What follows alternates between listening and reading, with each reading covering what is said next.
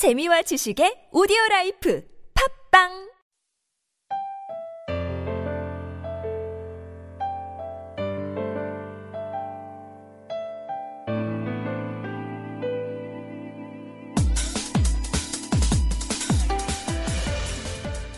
봄은 침묵으로부터 온다. 침묵을 예찬하는 문장들로 가득한 책이죠. 막스 피카르티의 침묵의 세계에 나오는 구절인데요. 3월은 연극이 시작되기 직전 객석의 침묵을 닮았습니다. 때로 침묵은 그 어떤 주장이나 외침보다 힘이 세죠. 진정한 사귐 또한 침묵의 말을 서로 알아들을 수 있을 때 가능한 걸 거고요. 수도사들의 일상을 담은 다큐 위대한 침묵과 사랑의 침묵, 이 두 영화 모두 의미 있는 반향을 불러일으키면서 관객을 모았었죠. 대사는 거의 없는 지루할 만큼 조용한 영화를 사람들이 왜 대체 굳이 돈 내고 찾아가서 본 걸까요? 거친 고함과 경적 소리와 온갖 소음들, 세상은 점점 데시벨을 높여만 갑니다. 그리고 마음 없는 말들에 당신 또한 자주 다칩니다. 우리에게 필요한 것은 그럴듯한 위로의 말이 아니라 암전과 침묵인 까닭이죠. 안녕하세요. 여기는 이동진의 빨간 책방입니다.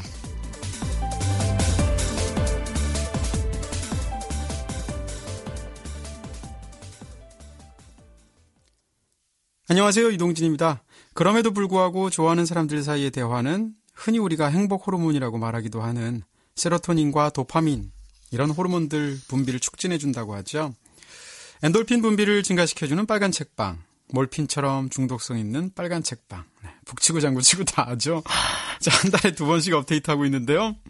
아이폰 사용자라면 아이튠스를 통해서, 그리고 아닌 분들도 팟캐스트 전문 포털 사이트, 그리고 위스덤하우스 등을 통해서 다운받으실 수 있고요.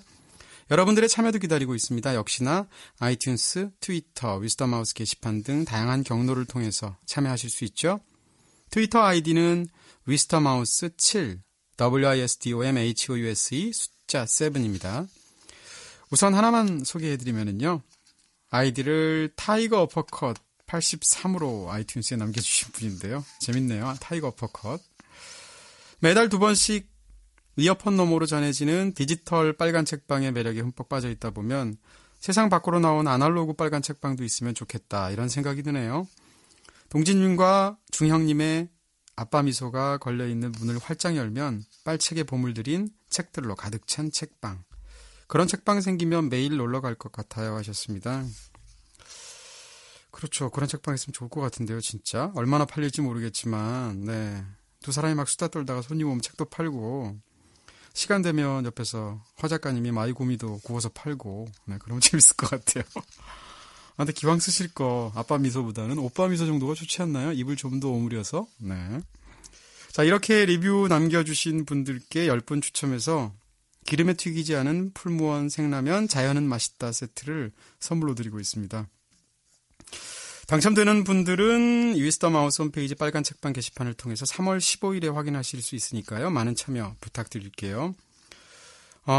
최상현님께서 선물 받으셨나봐요. 트위터 통해서 정성스러운 선물에 감동했어요 라고 글 남겨주셨습니다. 자, 그리고 오프라인 책방까지는 아니지만 세 번부터 듣는 책방만이 아니라 읽는 책방으로도 만나실 수 있죠.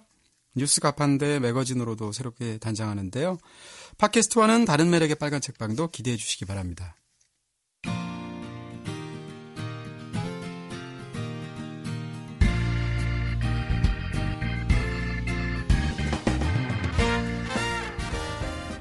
(20세기가) 낳은 가장 아름다운 흐느낌, 재즈계의 랭보, 재즈계의 제임스 딘, 악마가 부른 천사의 노래, 성인 군자의 얼굴을 한 개자식, 특별한 재능을 지닌 박야가. 네, 이 모든 화려한 별칭들이 다 한 사람을 가리키는 말이죠. 바로 20세기 최고의 트럼펫터 중에 한 명이자 재즈 보컬리스트죠. 챗 베이커를 표현한 말들인데요. 책 임자를 만나다 코너에서 오늘은 이 사람을 만나봅니다. 바로 책 제목이 챗 베이커, 악마가 부른 천사의 노래라는 책인데요. 빨간 책방에서 전기 다루는 것은 이번이 처음이죠. 꼭 한번 전기 다뤄보고 싶다는 생각을 하는데, 네, 빨간 책방에 안착되고 지금 10여 개월이 지나서야 간신히 용기를 얻어서 전기 작품을 하게 되었습니다. 챗 베이커는 재즈를 잘 모르시는 분들이라도 워낙 유명한 노래가 있죠. My Funny Valentine이라는 노래 다 아실 텐데 발렌타인 초콜릿보다도 훨씬 더 달콤한 목소리를 지녔던 챗 베이커는 사실 노래와는 정반대의 삶을 살았죠. 챗 베이커는 20세기 훌륭한 트럼페터 중에 한 명이기도 하지만 20세기 최악의 마약 중독자 중에 한 명이기도 하죠. 그런 챗 베이커의 삶과 음악을 다룬 이 굉장히 역설적인 전기라고 할 수 있고요. 책의 페이지가 무려 900페이지쯤 됩니다. 엄청난 분량을 갖고 있고 그의 파란만장한 생애를 정말 세세하게 소설처럼 묘사한 그런 굉장히 훌륭한 전기 중에 하나예요. 자, 이 챗 베이커의 어마어마한 이 삶 자체, 그리고 이 책을 또 어떻게 다룰지 좀 걱정이 앞서기도 하지만 이분이 계시니까 오늘도 마음이 놓입니다. 자, 21세기가 낳은 한국의 최고의 숨소리, 소설계의 람보, 흑임자 김중혁 작가님 어서 오세요. 네, 안녕하세요. 랭보 아니고 람보예요? 람보. 랭보 아니고? 네, 뭐죠? 소설계의 람보. 저는 뭐죠, 그럼? 남보원? 몸이 그렇게 좋지는 못한데. 네. 감기가 안 났네요. 글쎄 말이에요. 그 운동하셔서 그런 거 아니에요? 아니요, 요즘 운동도 많이는 안 했어요. 지금 벌써 4주? 거의 한 달 가까이. 감기가 아닌 거 아니에요? 그럴지도 몰라요. 네네. 그런 옛날에 그런 소설 구상한 적이 있었어요. 갑자기 옛날 생각이 나는데 6.25 전쟁 때 어린 아이가 이제 전쟁에 참전하게 되면서 막 떨고 있다가 너무 무섭고 그러니까 포화 속에서 얘가 아까 귀가 멀듯이 이렇게 귀가 먹먹해지면서 자기 목소리를 잃어버린 거예요. 그래서 한 60년 동안 자기 목소리를 잊고 살다가 죽기 직전에 재채기를 하다가 자기 목소리를 재채기를 하다가 되찾고 감격에 흐느끼며 자기 목소리를 소리내어 발음하면 하다가 죽는 그런 소설을 고생하셨군요. 구상만. 안 쓰기 잘하신 거 아시죠? 그렇죠. 저도 그 정도 판단 능력은 있어요. 아니 저거 같아요. 꼭 달마야 놀자 1편에 나왔던 수년간 무건수원을 수행하다가 369 게임 해가지고 못 참아서 무건수행을 깨셨다는 스님 얘기가 떠오르기도 하고요. 감기가 이제 거의 마지막 단계인 것 같긴 한데. 지난번에 국이라고 그랬잖아요, 제가. 지금은 그러면 봉별기인 것 같아요. 봉별기. 문학적이야. 이상. 훌륭하십니다. 자, 우리가 사실 어렸을 때 집에다 위인전들이 있었잖아요. 그렇죠. 많이 읽으셨어요? 저는 위인전을 어릴 때도 안 읽었고요. 커서도 위인전을 읽은 적이 별로 없어요. 그래서 실은 위인전이라는 장르를 그렇게 좋아하지 않는구나를 최근에 알게 된 것 같거든요. 왜 그럴까 생각을 해봤더니 소설이라는 장르를 좋아하다 보니까 거기에 약간 반한다고 할 수 있을 것 같은데 그런 전기를 읽는 게 약간 지루하게 느껴지는 오히려 것 같아요. 전기 좋아하시는 저는 그러니까 위인전하고 전기 조금 다른 느낌인데요. 어려서 물론 이제 위인전 같은 거 저희 때라고 하니까도 그렇지만 1952년 전쟁이 한참일 때 전쟁 끝나고 한 3년 지났나? 그 정도쯤 됐을 때였는데 그때는 계몽사에서 이렇게 전기가 있었어요. 제 기억으로는 각각 30권씩 같았는데 세계 위인전, 한국 위인전이 있었는데 15권인가? 어쨌건 거기서 봤던 기억이 나는데 지금 생각하면 그때 굉장히 재밌게 읽었던 전기에 나오는 그 위인들이 저는 정말 역사상 가장 위대한 위인인 줄 알았는데 그때 이런 인물이 있었어요. 그 사하라 사막을 최초로 횡단했던 헤디인이라는 사람이 있거든요. 헤디인. 그때 그 당시에는 헤디인이라고 써 있었는데 저는 이 사람을 모든 사람이 다 아는 줄 알았는데. 맨 땅에 헤딩할 때.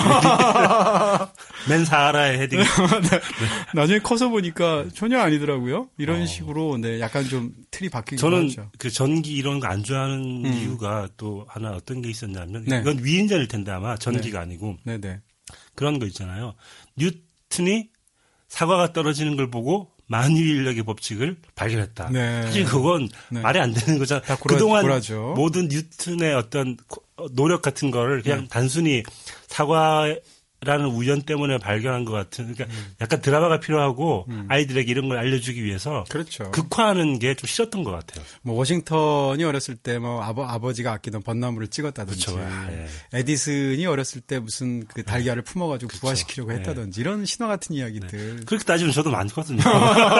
위인이세요? 나는 위인이 아니야. 위인이세요. 네. 빨간 위인이세요. 약간 욕 같은데, 위인이세요. 이렇게. 네, 좌우지간 사실 어렸을 때 그렇게 위인전을 읽고 커서는 안 읽다가 저는 어느 순간부터 전기를 굉장히 좋아하게 됐어요. 전기 특히 제가 좋아하는 건 예술가들 전기인데 그 전기 중에서도 자서전은 제가 별로 안 좋아하고요. 왜냐하면 똑같은 마릴린 먼로 전기를 읽어도 마릴린 먼로가 자서전도 썼거든요. 네. 그것과 마릴린 먼로의 평전을 읽으면 엄청나게 달라요. 그러니까 제가 좋아하는 건 평전. 그러니까 흔히 그 전기를 쓴 사람이 전기의 대상인 그 사람을 일종의 텍스트로 보고 평가를 하면서 써낸 책. 그런 평전을 좋아합니다. 그러니까 하나의 사건을 여러 각도에서 보는 시선을 취재해서 써내려가는 책 같은 거겠네요. 그렇죠. 네. 근데 저는 이렇게 생각해요. 아무리 이미 발생한 일에 대한 전기라고 하더라도 그것을 아무리 그리고 또 방대한 취재를 한다 할지라도 결국은 그 사람을 어떻게 보느냐라는 저자의 시각이 투영될 수밖에 없다고 보고 그런 면에서 모든 전기는 어느 정도 평전의 성격을 갖고 있는데 오늘 저희가 하려고 하는 이 챗 베이커라는 책은 그 중에서도 평전의 성격이 확실하죠? 네. 보다가 저는, 아마 많은 사람들이 그럴 것 같은데, 챗 베이커 하면 딱 떠오르는 이미지가 몇 개 있거든요. 마이 파니 발렌타인, 그리고 그렇죠. 뭐, 트럼페터, 약간 그 초췌한 얼굴의 그 모습. 마약. 네, 마약. 그 정도만 알고 있었는데, 이번에 이 방대한 책, 정말. 정말 방대하죠. 읽으면서 정말 원망을 많이 했습니다, 제가. 제 원망이 아닌 챗 베이커 원망이요. 네, 두 분 다 원망했어요. 저자 원망을 하셔야죠. 이렇게 하고 원망을 했는데, 제가 최근에 본 책 중에 제일 두꺼웠던 책이 레이먼드 카버였는데, 다 못 봤어요, 그것도. 근데 그거보다 얇긴 해요. 얇긴 하는데, 보는데, 이렇게 한 사람의 삶이 복잡하구나. 그리고 참 많은 일들이 일어나는구나. 그렇죠. 그런 걸 저는 워낙 그 전기나 평전을 안 보기 때문에 그런 걸 거의 처음으로 느껴본 것 같아요. 이게 무려 900페이지잖아요. 900페이지인데 책을 읽다 보면 일단 책을 잘 쓰고 못 쓰고를 둘째치고 와 정말 이 정도로 노력을 해야지 한 사람에 대한 전기를 제대로 쓸 수 있구나. 엄청나죠? 이 취재량이라든지 이런 것들이. 취재량도 엄청나고 그 또 이게 여자 얘기 재즈 얘기 그리고 마약 얘기를 해야 되기 때문에 이렇게 좀 다각도로 이렇게 파고들어야 되는 부분이 있는데 재즈에 대한 어떤 눈높이도 굉장한 것 같고 인간의 심리나 그리고 약에 대한 것도 묘사가 아주 좋아요. 그런 면에서 한국에서 약을 해볼 수 없기 때문에 저 약제병 출신인 거 아시죠? 군대 있을 때. 그런 약에 대한 묘사 같은 거를 이렇게 볼 수 있는 기회가 많지 않잖아요.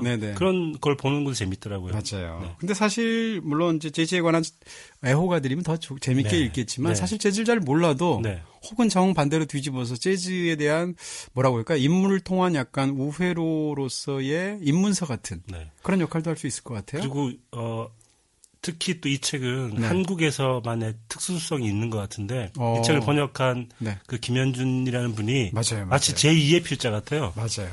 저자가 미처 말하지 못한 재즈에 대한 얘기들 그런 얘기들을 중간중간 넣어주고 이 앨범 꼭 들어봐야 한다. 마치 재즈 음반 소개해주는 책처럼 그렇게 또 해주시니까 그런 것도 메모해가면서 읽는 재미가 있더라고요. 맞아요. 그러니까 역자도 하고 싶은 얘기가 너무 많고요. 그리고 역자가 재즈계를 너무 잘 알다 보니까 상대적으로 음악 부분에 관한 어떤 오역도 적을 거고 신뢰가 가고 심지어는 뭐 이렇기도 하더라고요.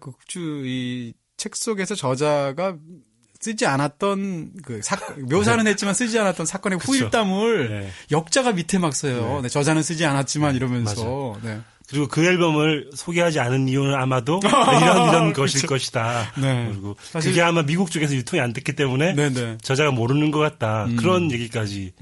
그러면 참 굉장히 역자 역할이 참 큰 책 중에 하나고 뭐 특정 출판사를 얘기해서 그렇지만 저는 사실 의류문화사에서 나온 이 시리즈를 굉장히 좋아합니다. 이 책을 심지어 다 모아요. 이게 지금 20권 정도 나왔죠? 24권 나왔다고 하는데 저한테 한 10권 정도 있거든요. 네. 네.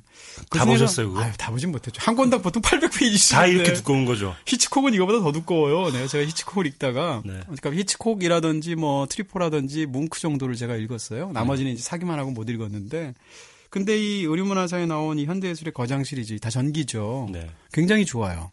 번역들도 좋고 뭐 색도 좋고 해외 시리즈가 아니고 네. 한국에서 그걸 이렇게 제가 알기로는 낮권 들어다 나온 전기들을 이렇게 네, 그렇죠. 모아서 기획자가 엄청나게 큰 일을 하고 있는 거네요.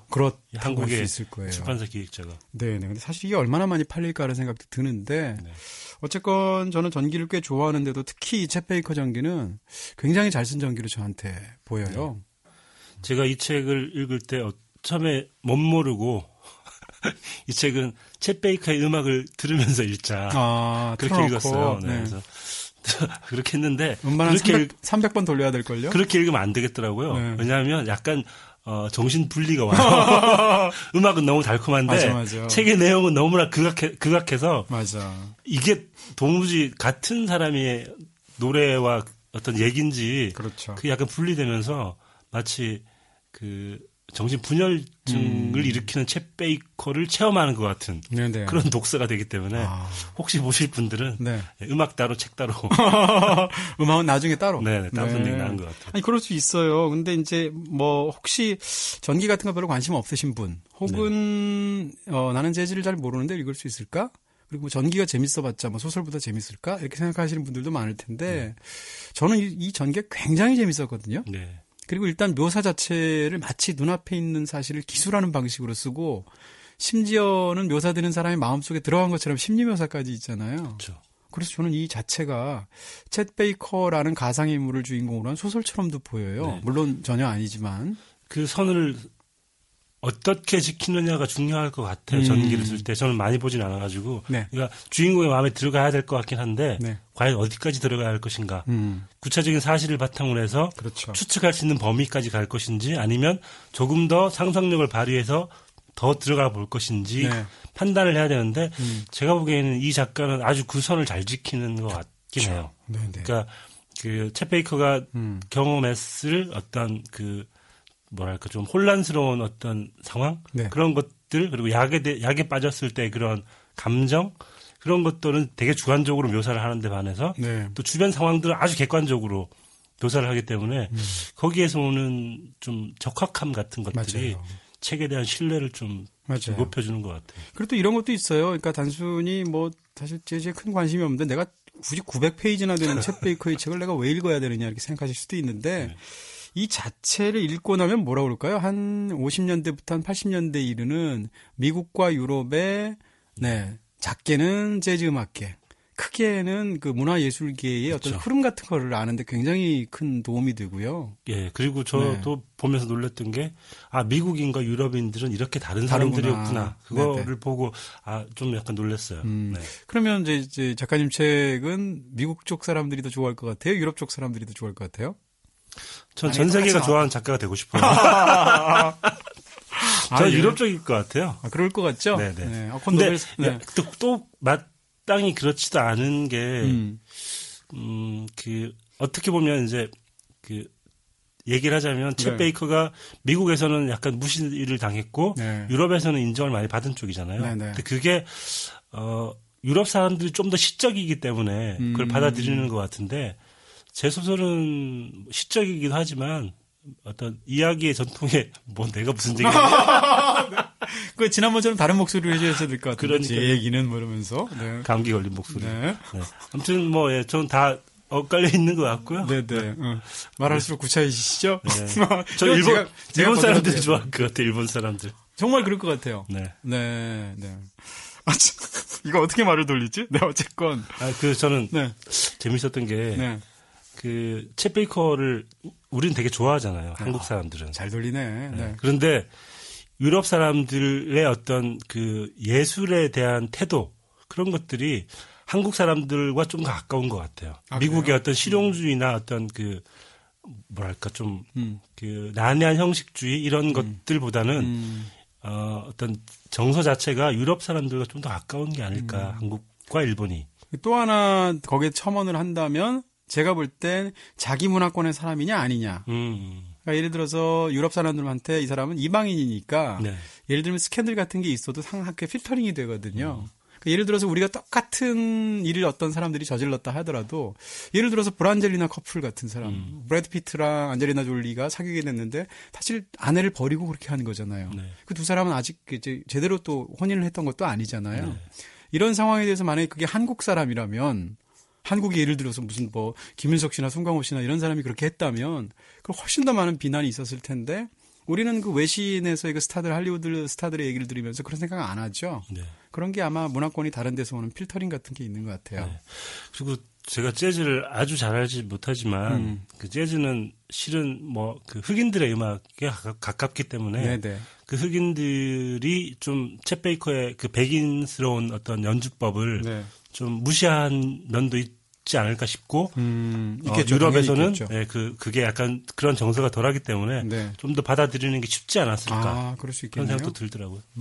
잘은 모릅니다. 네, 이거 네, 재즈를 잘 모르기 때문에. 네.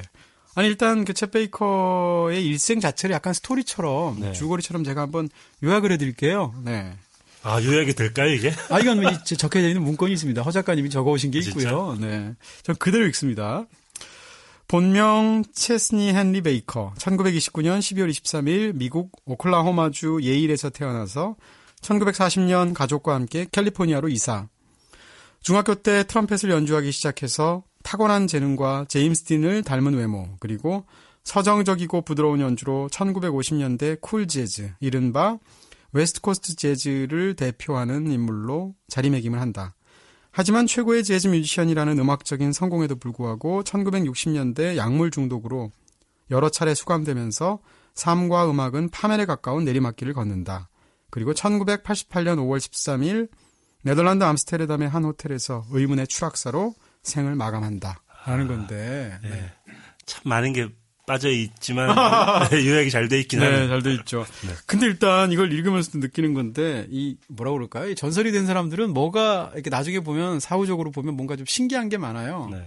이 사람 일단 죽은 게 13일에 금요일에 죽었잖아요. 네. 그리고 태어난 거는 크리스마스 3부에 태어났잖아요. 그러네요. 네, 12월 23일 2부 바로 전날. 네. 네. 그러니까 이거 자체가 굉장히 13일의 금요일은 뭐라 그러나요? 이제 기독교 문화권에서 최악의 가장 불길한 날이죠. 그 12월 23일은 2부를 바로 앞두고 가장 성스럽고 기분 좋은 때잖아요. 네. 그러니까 이 사람이 그냥 천사에서 이제 악마로 급전직하는데 굳이 비유하자면 네. 너무 이 사람의 그 인생 자체가 거기에다 그대로 요약된 것 같다는 거죠. 태어난 걸로 따지면은 네. 그렇게 몇 월 며칠이세요? 저요? 네. 난 위에 되지 못할 건가? 몇 월 며칠인데? 별 의미가 없어. 11월 17일 뭐 이런 거군요. 4월이고 네. 예, 죽은 날짜 모르는구나. 네. 죽은 날짜 얘기하면 진짜 무섭겠다. 유령과 네. 네. 4월이세요? 네, 4월이에요. 잔인한 날에 태어나셨군요. 네, 양자리입니다. 네. 양자리? 네, 별자리. 네. 별자리. 네. 네. 저는 그런 생각이 드는 게요. 그 별자리 같은 게 과연 뭐 태어난 날에 그 의미가 있을까? 그런 생각을 해보는데 약간 아주 많이 믿지는 않지만 좀 믿는 편이거든요. 그래요? 그러니까 그 별자리라든지 달의 혈액형이라든지 뭐 기운이라든지 믿는 편인데 그게 약간 좀 작용을 하는 것 같고. 복이 많아 보이세요. 네? 네. 도에 대해서 관심 있으세요? 네. 복이 많아 보이세요. 네. 네, 관심 없습니다. 네. 죄송해요. 말을 끊어버렸네. 네. 무슨 얘기 했었지? 네. 아무튼, 네. 기운이, 그런 기운이 있는 것 같다. 상관이 있는 것 같아요. 태어난 어떤 그 기운이. 네. 그렇기 때문에, 챗 베이커가 이렇게 살게 된 거에 한 3%? 3% 정도는 그 태어난 기운에 상관이 있지 않을까. 네. 소위 다른 말로 하면 이제 그 태어난 기운을 일종의 운명이라고도 말할 수 있을 텐데 그런 거 있는 것 같아요. 근데 일단 이 챗 베이커의 음악을 간단히 이야기를 해보면 일단 챗 베이커 좋아하세요? 저 좋아했어요. 좋아했고 제가 예전에 한동안 그 재즈를 열심히 들어보려고 그랬던 적이 있었는데 그 뭐 비밥이라든지 뭐 찰리 파커라든지 이런 음악들을 좋아했는데 그 사람들의 음악은 뭐 버든, 디지 길레스피, 뭐 존 콜트레인 이런 사람들 음악은 편안하게 들을 수는 없어요. 정신없잖아요. 그러니까 딱 마음 잡고 감상하듯이 들어야 되는데 반해서 챗 베이커는 틀어놓고 그냥 감상할 수 있고 딴 일 하면서 들을 수 있었기 때문에 실은 제가 더 좋아했던 뮤지션은 찰리 파커였는데 더 많이 들은 음반은 챗 베이커였던 것 같아요. 그럴 수 있을 것 같아요. 저도 재즈 쪽은 아니고 어렸을 때 굉장히 좋아했던 게 핑크 플로이드 음악인데 저는 어려서부터 이렇게 음악을 틀어놓고 공부를 이렇게 공부했다 그러니까 또 이상하네요. 틀어놓고 딴짓을 많이 했기 때문에 저는 이렇게 항상 뭔가 이렇게 멀티태스킹을 해왔거든요. 중학교 때부터. 근데 유일하게 어렸을 때도 틀어놓고 공부가 안 되는 음악이 핑크 플로이드였어요. 그 핑크 플로이드를 틀으면 그걸 들어야지 공부가 안 되는 거예요. 그렇죠. 근데 그 외에 다른 음악들은 틀어놓고 공부가 되거든요. 그렇게 얘기할 수 있을 것 같아요. 제가 갑자기 생각이 나는 게 예전에 제 고등학교 때 공부를 좀 열심히 해보려고 기숙사에 들어가 본 적이 있어요. 기숙사 가면 이제 학교 기숙사 가면 2인 1실이거든요. 근데 그 같이 있는 친구는 공부를 별로 안 하는 친구였어요. 주로 이제 자고 이런 친구였는데 저는 늘 앉아가지고 음악을 틀어놓고 공부를 하는 스타일이었는데 그려지지가 않지. 왜 상상이 안 되지? 상상해 보세요. 그 중에 뭘 들었냐면 음악이 여러 개 있었는데 한참 그런 음악 빠져가지고 그 황병기의 미궁이라는 노래가 있는데 홍신자 씨가 아주 기괴한 단어를 막 하는 거예요. 그걸 저는 틀어놓고 그냥 공부를 하고 있었던 거예요. 근데 자던 애가 가위에 눌린 거예요. 눌리죠. 그러니까 제가 생각해도 눌릴만 해요. 근데 그만큼 저는 그런 뭘 틀어놓고 공부하는 거에 별로 영향을 안 받았음에도 불구하고 재즈는 이상하게 약간 너무 그루브가 강하기 때문에 뭘 틀어놓고 뭘 못하겠더라고요. 특히 이제 뉴욕 쪽을 중심으로 한 뭐 비밥 같은 거 들으면 진짜 공부 안 돼요. 공부가 될 수가 없죠. 고등학교 때는 안 들었긴 했구나. 대학교 때 주로 이제 많이 들었는데 절대 그런 그 비밥이나 이런 쪽의 음악은 음악을 틀어놓고 잠을 잘 수는 없어요. 그렇죠. 절대. 잠을 잘 수는 있는데 내 꿈에 엄청난 게 나오죠. 거대한 뭔가가 나오죠. 아니 근데 그럼 아예 그냥 뭐 다 마이 퍼니 발렌타인 아시지만 앞에 짧게 불러주세요. 이거 아니 그럴 수는 없고 영어라서 잠깐 들려주시죠. 네네. My funny Valentine,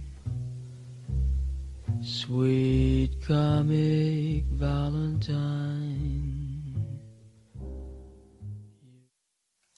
여기까지 들었는데, 생각보다 길게 들을 수 있네요. 저작권이 허용하는 순간까지만 들었는데. 노래 아니까 그 뒤는 이제 여러분들 머릿속에서. 허밍으로. 아니, 그리고 뭐 사실 요즘은 이제 유튜브 같은 데서 치시면. 저도 유튜브로 이번에 많이 들었어요. 구할 수 없는 음반들도 유튜브 가니까 음원이 다 있더라고요. 소리가 좀 안 좋아서 그렇지. 소리 좀 안 좋죠. 때로는 뭐 직접 그 챗 베이커가 노래를 부르는 모습 같은 거. 제가 유튜브에서 본 거는 그 토리노에서 직접 부른 50년대 말에 챗 베이커의 마이 퍼니 발렌타인 영상도 있어요. 그런 거 다 쳐서 직접 보시면 되는 것 같고요. 어쨌건 뭐 이 책에서도 누누이 강조되고 있기도 하고 재즈를 좋아하시는 분들한테는 너무 쉬운 얘기겠지만 챗 베이커는 뭐라 그럴까요? 그러니까 일종의 미니멀리즘처럼 가장 최소한의 그 것으로서 가장 큰 울림을 끄집어내는 일종의 좀 서정적인 그런 연주를 했다. 이 정도로 정리할 수 있겠죠? 그렇죠. 그런데 비밥이나 이런 쪽의 음악을 할 줄 몰랐던 것은 아니다. 그러니까 물론 하려고 하면 가끔 보여주잖아요, 저희가. 하려고 하면 할 수 있지만 내가 좋아하는 스타일은 이게 아니다. 결국은 가장 정점을 찍었고 좋았던 음반들은 대부분 아주 적은 몇 개의 소리만으로 이루어진. 맞아요. 역사상 사실 재즈 평론가들이 정확히 어떻게 평가하는지는 제가 잘 모르는데 사상 최고의 트럼펫터 하면 무조건 마일스 데이비스 아닌가요? 마일스 데이비스. 근데 이제 마일스 데이비스도 마이 퍼니 발렌타인을 연주한 게 있거든요. 꽤 많이 있는데 비교해서 들어보시면 진짜 연주법이 너무 달라요. 다르고 뭐라 그럴까? 챗 베이커는 예를 들어서 비브라토 같은 걸 안 하잖아요. 이렇게 막 떨리는 거, 기교를 통해서 그렇게 안 하고. 마이 퍼니 발렌타인 같은 경우에는 훨씬 챗 베이커가 잘 살려내는 것 같고요. 그 책 중에 그런 일화 있잖아요. 그 챗 베이커가 감옥에 갇혔을 때 밤마다 트럼펫을 불었는데 해질녘에 그 소리를 듣고 마을 사람들이 그 소리에 명상을 하면서 이렇게 하루를 마감하고 그리고 또 그 동네 레코드 가게 아저씨는 그 소리가 너무 좋아가지고 감옥 바로 밑에서 그걸 녹음해가지고 음반으로 제작도 하는. 근데 그런 식으로 그러니까 챗 베이커의 그 트럼펫 소리는 듣고 있으면 딱 몇 뜸만 들어도 맞아요. 훅 빠져들어가는 뭔가 있는 것 같아요. 제가 챗 베이커를 가장 잘 묘사한 것 중에 하나가 무라카미 하루키예요. 예. 무라카미 하루키가 이제 재즈 에세이 책을 낸 적이 있는데 재즈의 초상이라고 국내에서 나왔거든요. 근데 이 책에 이제 한 20여 명의 이제 재즈 뮤지션이 나오는데 제일 먼저 나오는 게 바로 챗 베이커입니다. 근데 거기다 뭐라고 썼냐면 초반에 뭐 하루키가 좀 다르긴 달라요. 멋지게 표현을 했는데 조금만 읽어드릴게요. 누구랑 다르다는 말씀이신가요? 네? 저하고 다르다는 얘기죠. 아니요. 네, 하루키는 한국말 못하잖아요. 네. 챗 베이커의 음악에서는 청춘의 냄새가 난다. 재즈사에 이름을 남긴 뮤지션은 많지만 청춘이라는 숨결을 이처럼 선명하게 느끼게 하는 사람이 그 말고 또 있을까? 챗 베이커가 만들어내는 음악에는 이 사람만의 음색과 프레이즈가 아니면 전달될 수 없는 가슴의 통증이 있고 내면의 풍경이 있다. 그는 그것을 지극히 자연스럽게 공기처럼 들이마시고 숨결처럼 밖으로 내보낼 수 있었다. 인위적으로 가공한 것을 거기에서 찾아보기란 어렵다. 왜냐하면 구태여 가공할 것도 없이 그 자신이 뭔가 특별한 것이었기 때문이다. 이렇게 시작을 해요. 네. 물론 이제 굉장히 짧은 글이에요. 3페이지밖에 안 되는데. 네, 저도 읽었는데 기억은 안 나네요. 네. 아니 뭐 쓴 것도 기억이 안 나는데요. 네. 본인이 쓴 것도 기억 안 날 때 있죠. 많죠. 이런 적은 없어요. 본인이 예를 들어서 막 이렇게 예전에 아이디어를 내고 이미 썼던 소설인데 근데 그 비슷한 아이디어를 내가지고 막 쓰다 보니 가만히 있어봐. 이거 내가 옛날에. 소설은 그렇진 않아요. 소설은 제가 쓴 게 얼마 안 되기 때문에 다 아는데 에세이는 가끔 그럴 때가 있죠. 에세이는 그럴 때 있죠. 있어요. 네. 아니 저도 이제 그 예전에 시네마레타라는 칼럼을 10년 이상 썼는데 똑같은 에피소드를 제가 쓴지 모르고 앞부분에 어떤 일화를 인용을 했는데 2번 쓴 적이 있어요. 네. 근데 더 좌절스러운 것은 아무도 모른다는 거. 아무도 안 봤다는 얘기죠. 네. 그런 얘기도 있었는데.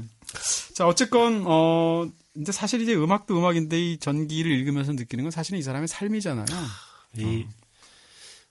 참 많은 생각이 드는 게 아까 예술가들의 전기를 좋아한다고 하셨는데 네네. 이번 뭐 책을 읽으면서 정말 많은 생각이 들었어요. 어떤? 좋은 예술가는 어떤 사람인가? 어떤 좋은 예술가와 좋은 인간은 다르죠? 다른 것 같고요. 네, 확실히 다르죠. 좋은 예술가가 좋은 사람일 수 있는가 과연 그런 의미도 들었고. 그렇죠. 그러니까, 그게 제일 재밌는 얘기죠 여기서. 예, 이게 챗 베이커는 많은 사람들이 이제 아주 짧은 것만 알고 계셨을 경우에는 나빠봤자겠지 라고 생각을 할 텐데 사람이 이 책을 해봤자. 다 보고 나면 정말 나쁜 놈이구나. 정말 개자식이구나를 얘기할 수 있는데 그럼에도 불구하고 이렇게 좋은 음악을 들려준 것은 어떻게 해석을 해야 될지 모르겠어요. 솔직히. 그러니까 예를 들면 뭐 적당히 나쁘고 뭐 어떤 예술적인 성과를 냈다고 하면 그 정도의 나쁨은 예술적인 성과로 덮을 수 있어라든지 뭐 많은 사람들이 감동을 줬기 때문에 몇몇 사람들의 불편과 불행은 괜찮아라고 생각할 수도 있을 것 같은데 챗 베이커는 제가 보기에는 너무나 많은 사람들에게 상처를 주고 괴롭히고 뭐 오만 나쁜 일을 다 했기 때문에 과연 이 사람을 어떻게 평가해야 될까 그런 생각을 많이 하게 됐어요. 앞으로 챗 베이커 음악 들으면 그런 것들이 떠오르지 않을까요? 전기까지 보신 상황에서? 떠오를 것 같아요. 그쵸? 떠오르는데 이제 좀 복잡해질 것 같은 게, 그러니까 예전에는 챗 베이커 음악을 들었을 때 나의 상처, 나의 어떤 감정을 느꼈을 텐데 이제는 챗 베이커가 어떤 삶 속에서 이걸 한 음을 불렀을까? 그럼 좋은 예술가는 무엇일까까지 약간 확장해서 들을 수 있을 것 같아요. 이제 정도의 나름이긴 한데 챗 베이커의 삶은 워낙 이제 극적으로 나빴기 때문에 그래도 이렇게 이분법적으로 한번 제가 질문을 드린다면 어떤 예술을 즐기실 때 음악일 수도 있고 소설일 수도 있고 무엇일 수도 있고요. 더군다나 창작을 하시잖아요. 그 사람 창작자에 대해서 본인이 알고 있는 정보 혹은 일화와 그 창작품을 구분해서 별개로 생각하시는 받아들이는 쪽이세요? 아니면 그것이 심하게 영향을 받아서 판단하시는 쪽이세요? 저는 별개로 받아들이는 편이고요. 그렇기 때문에 아마 전기를 보거나 어떤 그 다른 정보를 읽는 걸 그렇게 좋아하지 않는 것 같아요. 예술 작품은 예술 작품으로만 인식이 되어야 하고 그 사람이 어떤 노력을 했던지 어떤 뭐 나쁜 일이 있었든지 결국 결론으로 내놓는 작품으로 평가받아야 된다고 생각을 하는데 이렇게 읽고 나니까 영향을 안 받을 수는 없겠다. 이 정도라면. 네, 이 정도라면. 근데 이걸 앞으로 제가 전기를 또 볼 수 있을까? 이런 생각도 들었고요. 아주 이번에 그냥 전기의 끝판왕을 보셨군요. 네. 네. 전기가 정말 새로운 전기가 됐어요, 저한테는. 네. 그렇습니다. 아니 근데 저도 사실 마찬가지라고 일반적으로 똑같이 질문해보면 저도 그렇게 얘기하거든요. 네. 그러니까 예술가와 예술가의 그 창작품은 구분돼서 받아들여야 한다고 생각하고, 왜냐하면 사람의 삶이라는 것은 보는 이에 따라서 다른 거잖아요. 네. 다 자기만의 진실도 있는 거고, 그리고 다 누구나 조금씩은 나쁘잖아요. 다 실수를 하는 부분도 그렇죠. 있고. 근데 그게 정도의 문제라는 생각은 들고요. 근데 저는 이렇게는 얘기할 수 있는 것 같아요. 예를 들어서 저는 이제 영화 쪽 일을 하니까 배우들을 보면 배우들의 인간적인 면모를 좀 알게 되거든요. 네. 저도 그 사람을 너무 잘 아는 건 아니지만 보통 사람들보다는 많이 알아요. 근데 인간적으로 너무나 매력이 없고 심지어는 좀 나쁘게까지 느껴지는 그런 배우들이 있어요. 근데 그중에 어떤 배우들은 연기도 굉장히 잘해요. 반대로 인간적으로 저 사람 너무 진짜 괜찮다. 배우로서가 아니라 정말 존경할 만한 사람이다라고 하는데 20년째 연기를 똑같이 하는 사람도 있어요. 그럼 저는 그랬을 때 두 사람이 같이 출연하는 영화가 있다. 당연히 앞쪽을 훨씬 더 보고 싶고 앞쪽을 보지 뒷사람은 이 연기를 보지는 않거든요. 그렇죠. 그런 걸 생각하면. 근데 그게 또 재능의 문제이기도 하고요. 어떤 부분에서는 예를 들어서 챗 베이커가 이렇게 나쁜 놈이 아니고 네. 주변 사람들을 보살피고 위로해주고 자기보다는 남을 생각하는 사람이었다. 네. 그러면 자기만의 그걸 따내기 위해서 네. 많은 사람들이 희생시켰잖아요. 네. 자기만의 어떤 음을 찾을 수 있었을까? 그러니까 수많은 사람들의 희생으로 이 사람의 예술을 획득한 건데 네. 이걸 어떻게 받아들여야 될지 잘 모르겠어요. 그러니까 쉽게 얘기하면 너무나 이기적이고 주변 사람 전혀 신경 안 쓰고 그렇게 나쁜 삶을 살았기 때문에 오히려 그게 예술의 플러스가 됐을 수도 있다. 그렇죠. 저는 그렇게 얘기잖아요. 챗 베이커의 경우는 충분히 그럴 수 있었다고 보고요. 네네. 제가 알기로 많은 예술가들이 네. 그렇게 다른 사람들에게 무신경함으로써 네. 자기만의 성과를 올리는 경우가 꽤 많이 있거든요. 너무 많죠. 네. 저도 뭐 사실 어떤 부분은 그런 부분이 있고요. 예를 들어서 창작하는 사람이 딱 넥타이 메고 딱 이렇게 하고 집안 경조사 다 챙기고 문인들 뭐 사돈의 팔촌 돌아가시면 다 가가지고 3일 동안 그 또 수발하고 뭐 이렇게 하고, 네. 여름철엔 또 가족을 위해서 봉사하고 겨울철엔 아이들 데리고 스키장 가고 그런 문인이 과연 제대로 이렇게 굉장히 인간이라는 수수께끼를 다룬 딜레마를 형성할 수 있을까? 이런 또 그냥 의구심도 들죠. 예, 물론 네. 스키장은 못 가겠죠. 뭐라고? 그 책을 보다가 저는 이 책에서 많은 부분들이 좋았고요. 네. 그런 질문들 많이 해볼 수 있었던 것 같아요. 내가 저도 뭐 소설이라는 게 예술이기 때문에 나만의 작품을 만들기 위해서 어떻게 살아야 하는가? 과연 나는 어느 정도를 주변 사람들에게 빼앗아 오고 어느 정도로 내 걸 지킬 수 있는 그 선은 어디까지인가? 그렇죠. 그런 생각들 많이 하게 됐고요. 네. 저는 그 챗 베이커의 가장 이성적이었던 연인인 루스 영이 되게 멋있더라고요. 멋있더라고요.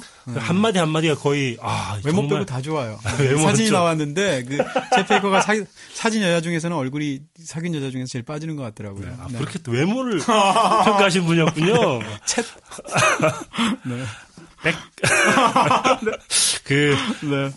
그래서 루스 형 얘기를 듣다 보니까 마지막에 이제 루스 형의 얘기들을 몇 개 나오는데 그 얘기를 보면서 이렇게 생각을 아주 챗 베이커를 잘 이해한 사람은 이렇게 느꼈구나. 그렇다면 챗 베이커의 삶이 완전히 헛수고는 아니었을지도 모르겠다. 그런 생각이 들더라고요. 뭐 무슨 얘기인지 정확하게 이 느낌이 오는데 사실 이제 우리가 이제 챗 베이커가 진짜 심해도 너무 심하다 이런 말을 했는데 안 보신 분들은 모르니까 간단히 요약을 해드리죠. 이 사람이 얼마나 안 돼요, 이건. 얼마나 나쁜 놈인지. 네. 챗 베이커는 모두 이제 우리 미국 나이로 이제 58살에 죽은 거죠. 58세에 죽었는데 어떻게 말하면 이제 50년대 초반, 그러니까 20대 한 중반까지 전성기를 누리다가 그 다음부터는 이제 끝없는 그 전락의 길을 걷게 되는 건데 욕한 것 같아요. 전락의 길을 전락에 걸었죠. 근데 욕하셔도 돼요. 근데 근데 이 악행을 제가 좀 약간 요약을 해보면 일단 마약 때문이죠, 대부분. 그러니까 이 사람이 일생에서 제일 많이 시간을 보낸 거는 마약을 구하러 그 수많은 그 어두컴컴한 그 거리들을 다녔던 게 제일 많이 시간을 쓴 거고. 그러니까 저는 이 사람 챗 베이커를 한마디로 요약하면 이 책의 챗 베이커는 누구냐? 약한 사람이다. 그렇게 요약을 중의적인 의미에서 그렇죠. 이 말 된다. 네. 정말 약한 사람이었고 그렇기 때문에 약을 한 사람이었고 약을 했기 때문에 또 약해진 그런 사람인 거예요. 그 말은 똑같이 받으면 악한 사람도 되네. 왜냐하면 음악한 사람 할 때 악한 사람과 사악하다 할 때 악한 사람도 되고 약하고 악한 사람이군요. 네. 아니 근데 그 악행을 예를 들어 일단 평생 진짜 구제불능의 언구제러블 약쟁이였잖아요. 네, 그래서 수도 없이 감옥도 가고 잠깐. 네. 감옥도 가고 수도 없이 병원도 가고 거기다가 약을 끊겠다는 얘기를 수도 없이 했지만 다 거짓말이고 약값을 구하기 위해서 도둑질까지 하고 제일 황당한 했던 얘기는 자기의 그 연인의 소지품을 다 훔쳐서 약을 당장 사야 되니까 좌판을 깔아놓고 그래도 왕년의 챗 베이커가 뉴욕 거리에다가 좌판을 깔아놓고 팔았다는 거잖아요. 행상으로. 그런 일까지 하고.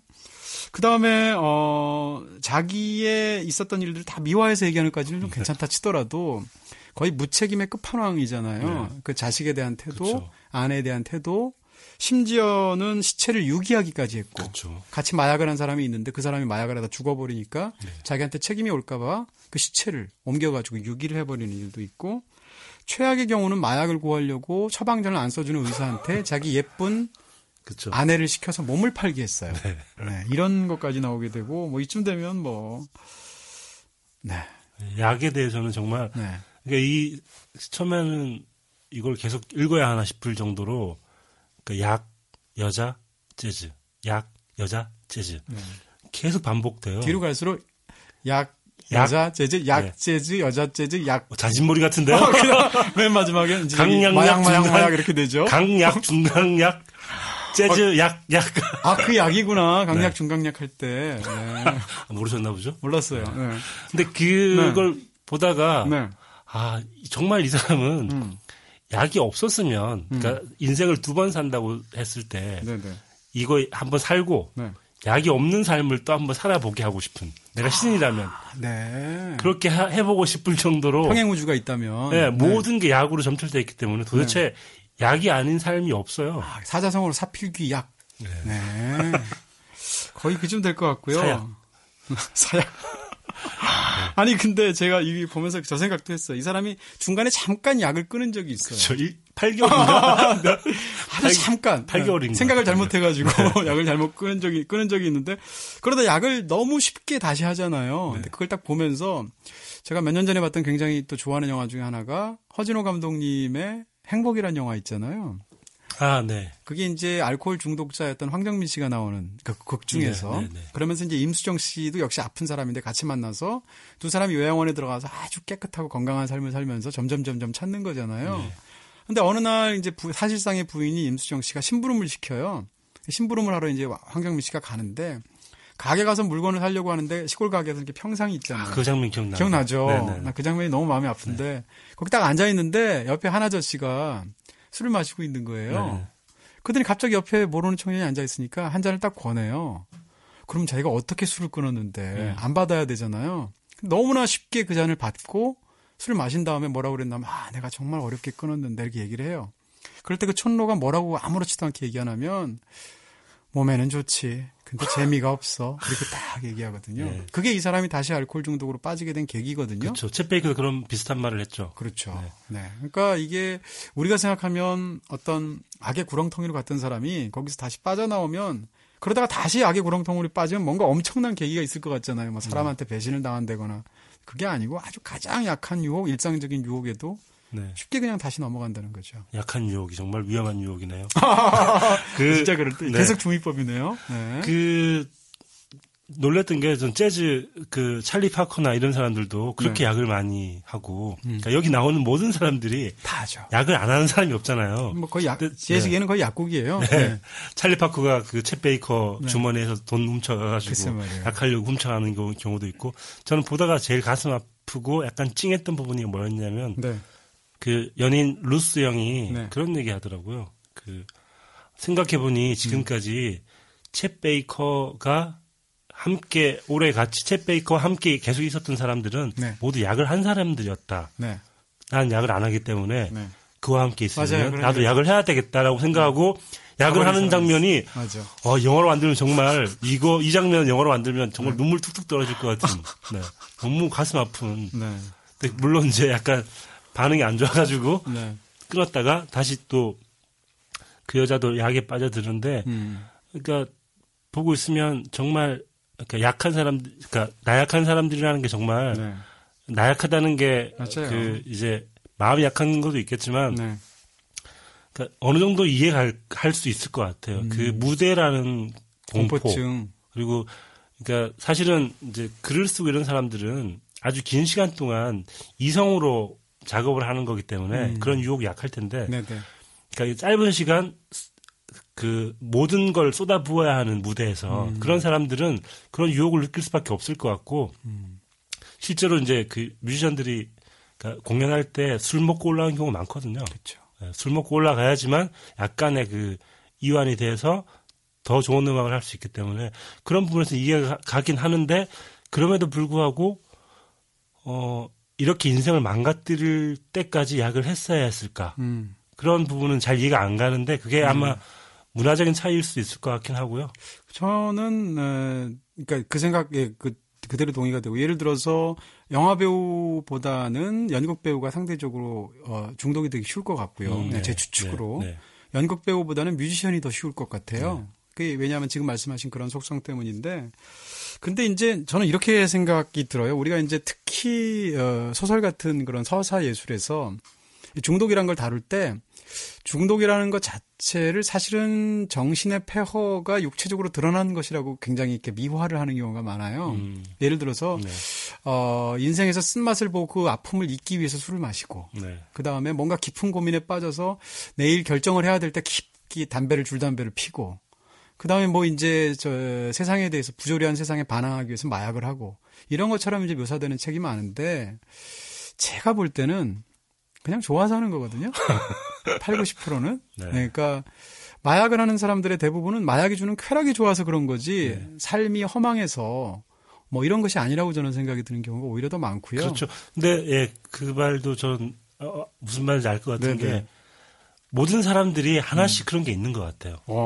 그러니까 집착하고 그걸 하면 너무 좋아지는.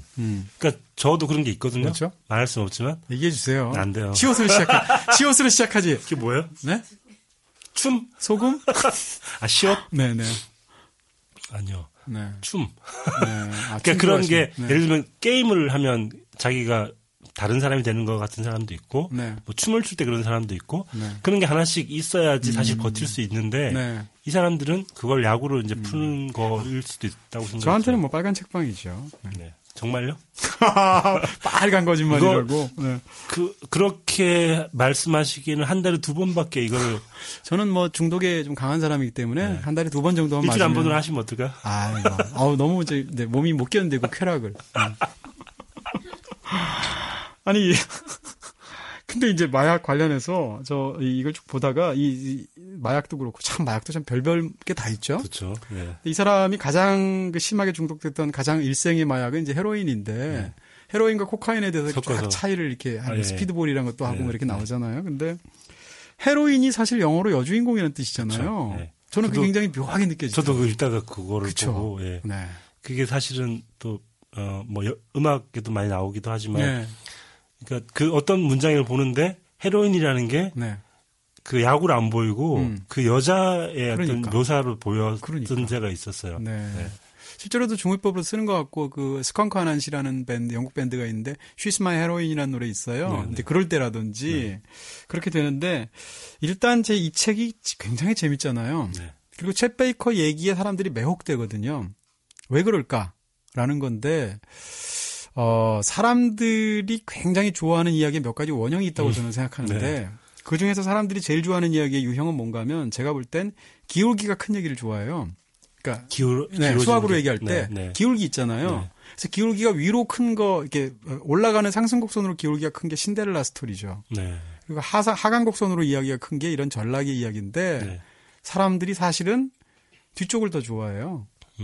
그래서 예를 들면 오스카 와일드의 삶 같은 경우, 그다음 챗 베이커의 삶 같은 경우인데, 그래서 이제 사실 이게 어떻게 보면 재난 영화 보는 재미하고 비슷한 것 같아요. 그러니까 우리가 재난 영화를 볼 때 사실은 굉장히 이상한 쾌감이에요. 왜냐하면 아니 눈앞에서 홍수에 심지어는 이제 지구가 가루가 되는 그런 영화들을 보는데 그걸 재밌다고 보잖아요. 네. 어찌 됐건 보는 그 감정 중에 하나는 자기의 안전을 확인하는 것도 있잖아요.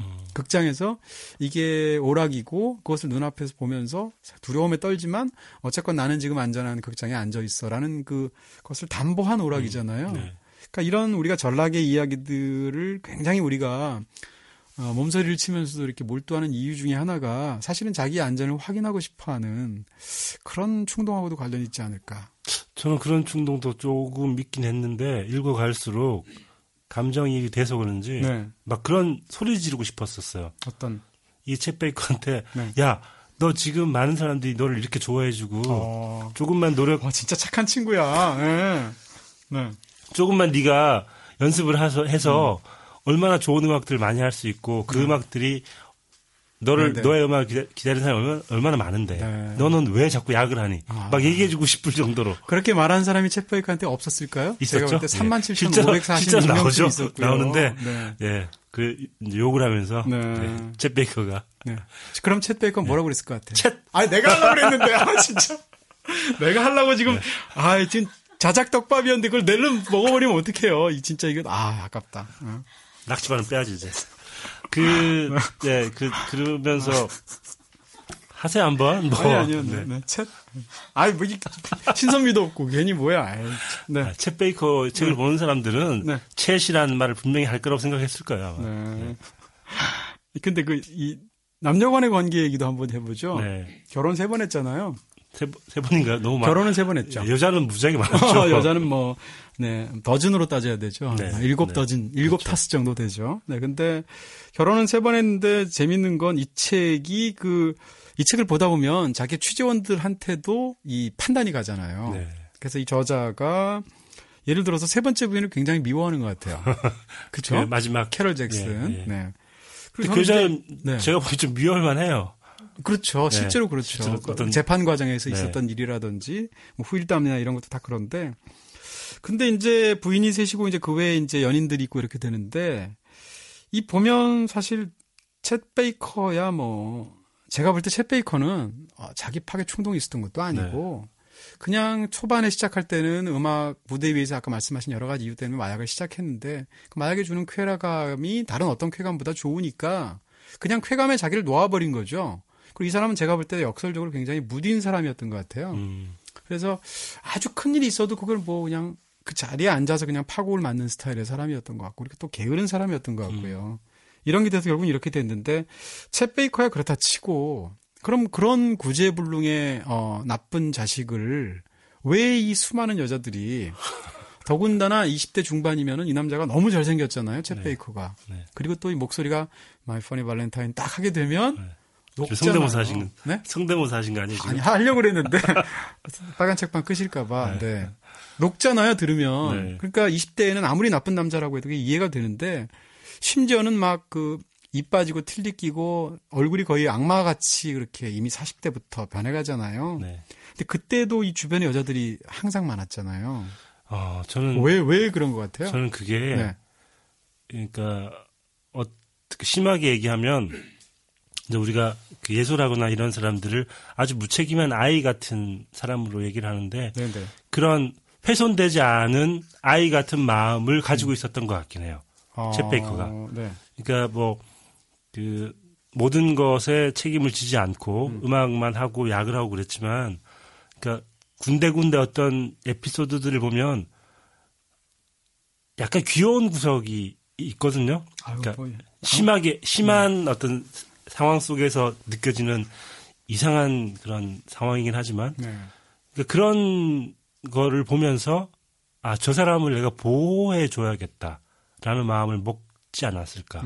사랑보다는 연민 그런 감정이 아니었을까 싶어요. 특히 나이가 들어서 그런 것 같죠. 네, 나이가 들었을 때는. 그리고 실제로 챗 베이커가 너무 그걸 잘 알아서 상대방이 자기를 불쌍하게 느끼게 하는 쪽으로 말도 하고 행동도 하고 그랬었다고 이제 책에서 계속 나오는데요. 그리고 또 뻔뻔하기도 했어요. 챗 베이커가. 너무 뻔뻔하죠. 젊은 여자를 마지막에 나이 들어가지고 그 대사가 저는 친구 딸.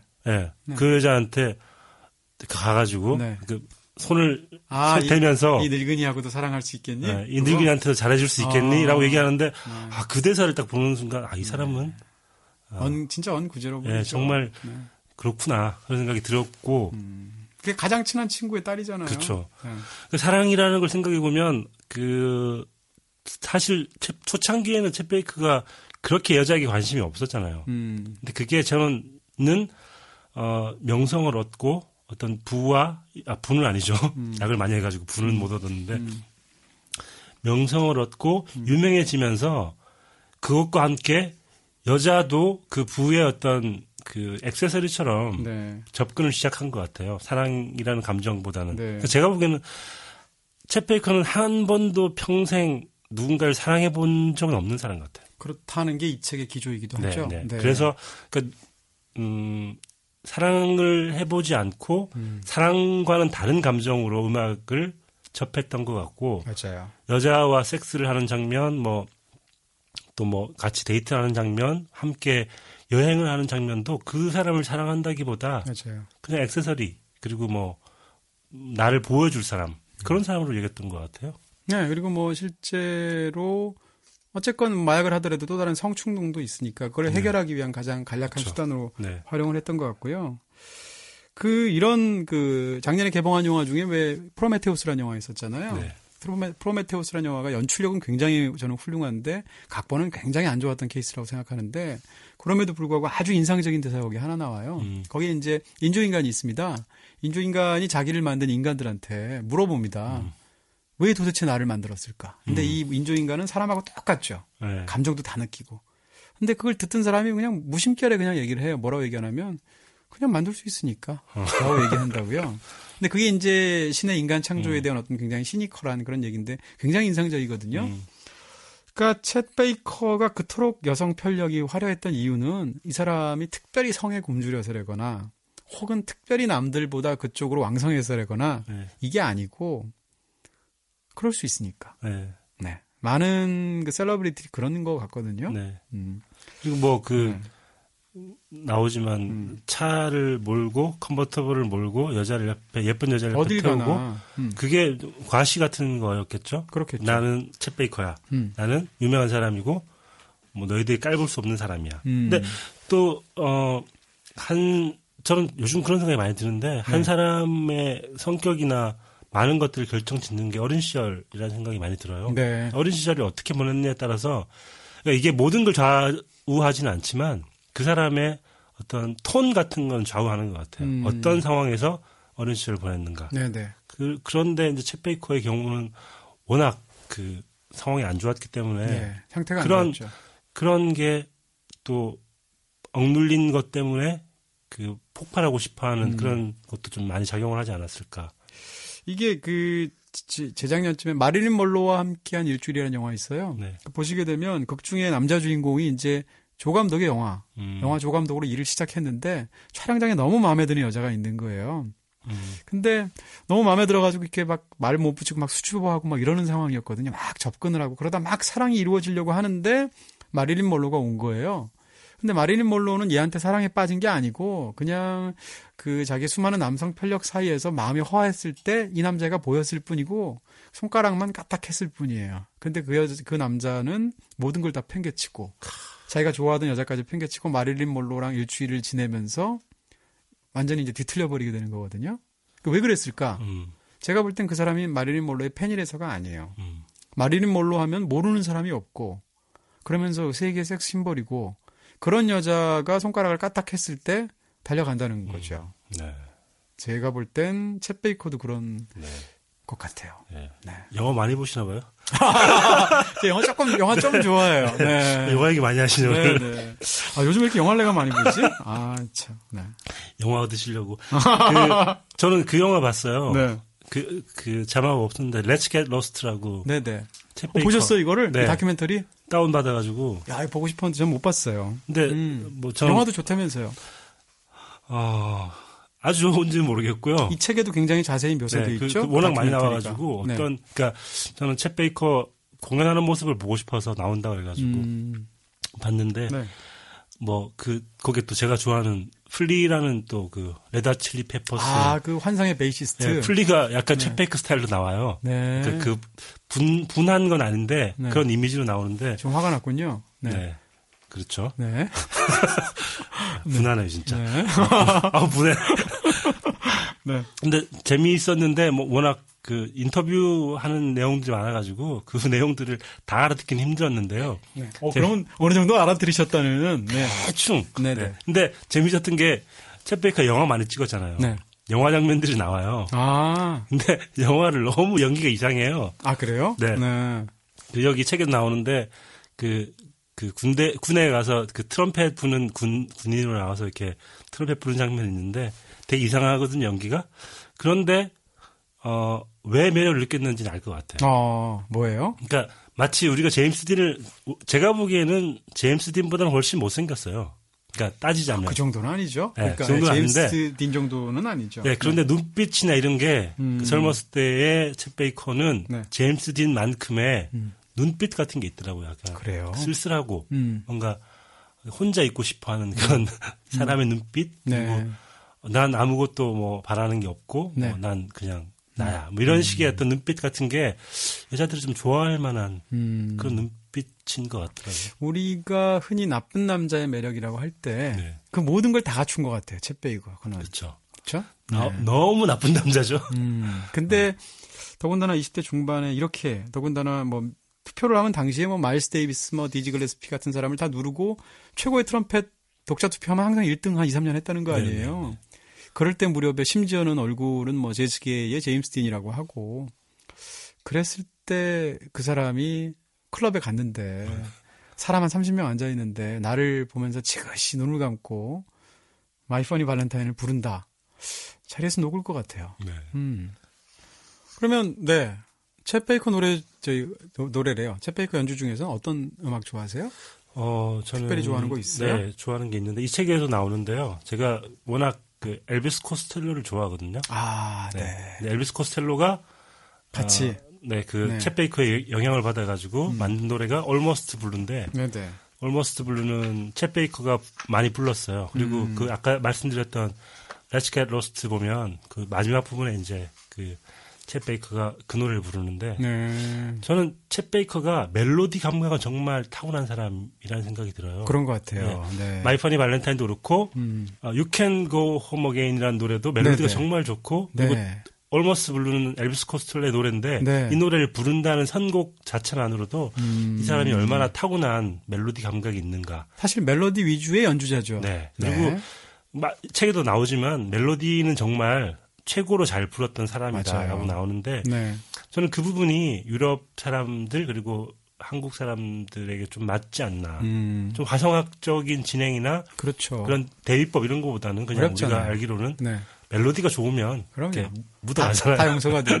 또 목소리도 이렇고 또 외모도 이러니까. 아니 그럼 지금 말씀하신 제가 그 곡 진짜 좋아하거든요. You Can Go Home Again을 그럼 역시 짧게 한번 들어볼까요?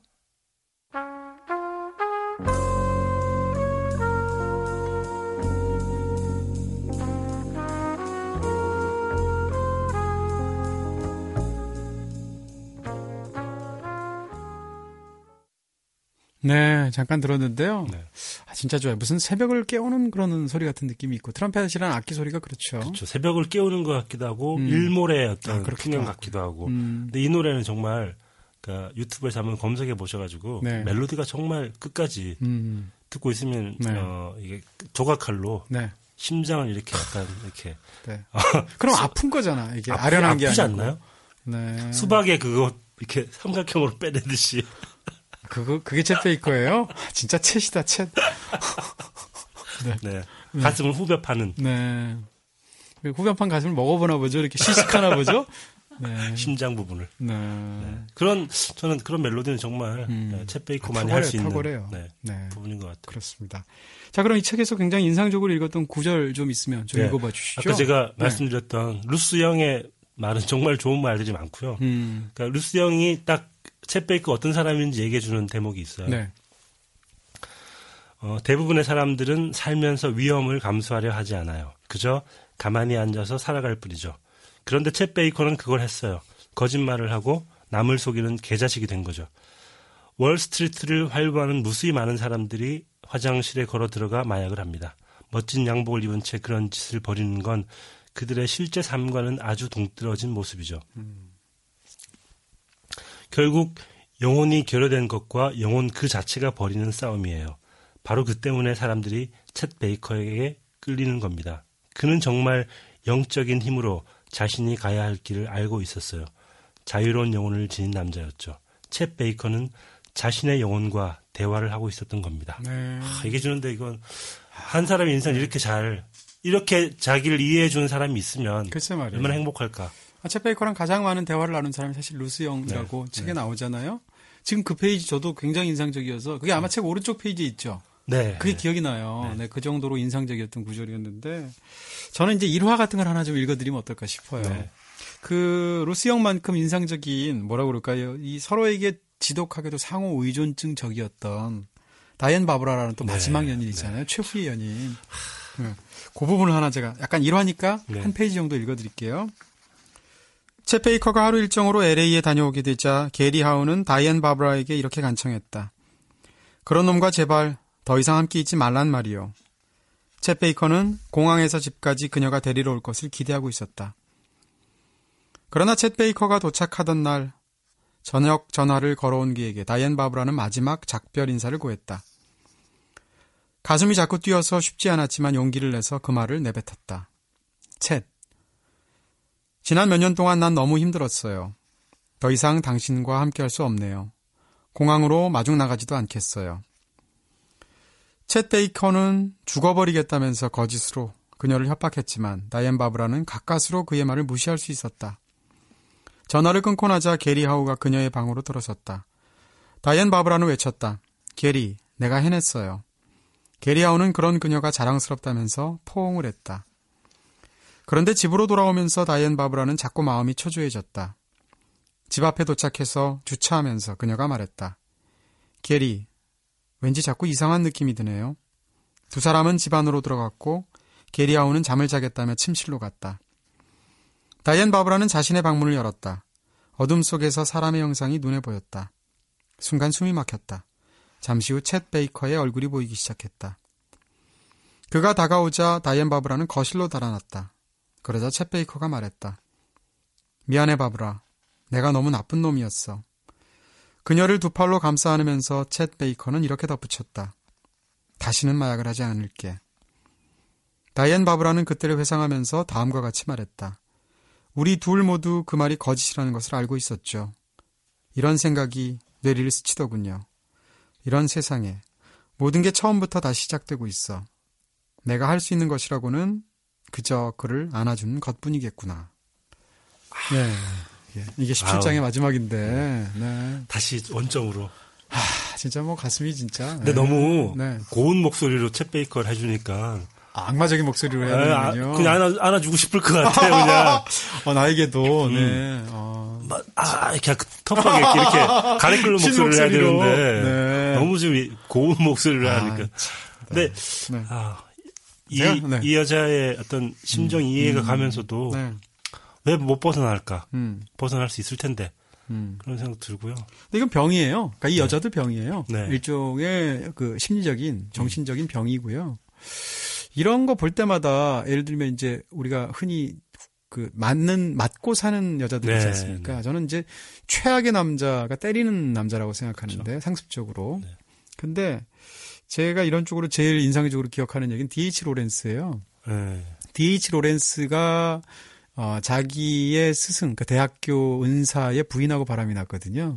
그래서 그 부인을 꼬셔서 다른 데로 도망갔어요. 야밤 도주를 해서 같이 살았어요. 차탈레 부인의 사랑을 썼던, 연인을 썼던. 근데 자기보다 연상이죠. 그리고 둘이 살았는데 그 여자는 쉽게 얘기하면 너무 그러니까 시골에서 자라서 남편 보필만 해온 그런 가정주부였어요. 근데 둘이 사랑에 빠져서 같이 산 것까지는 좋았는데 D.H. 로렌스가 수시로 여자를 때렸죠.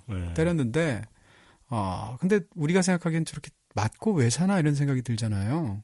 배울 만큼 배운 사람이. 근데 밤에 그렇게 D.H. 로렌스가 자기 부인을 때리고 나면 아침이 되면 여자가 침대에서 이제 제대로 일어나지도 못했던 매를 맞았으니까.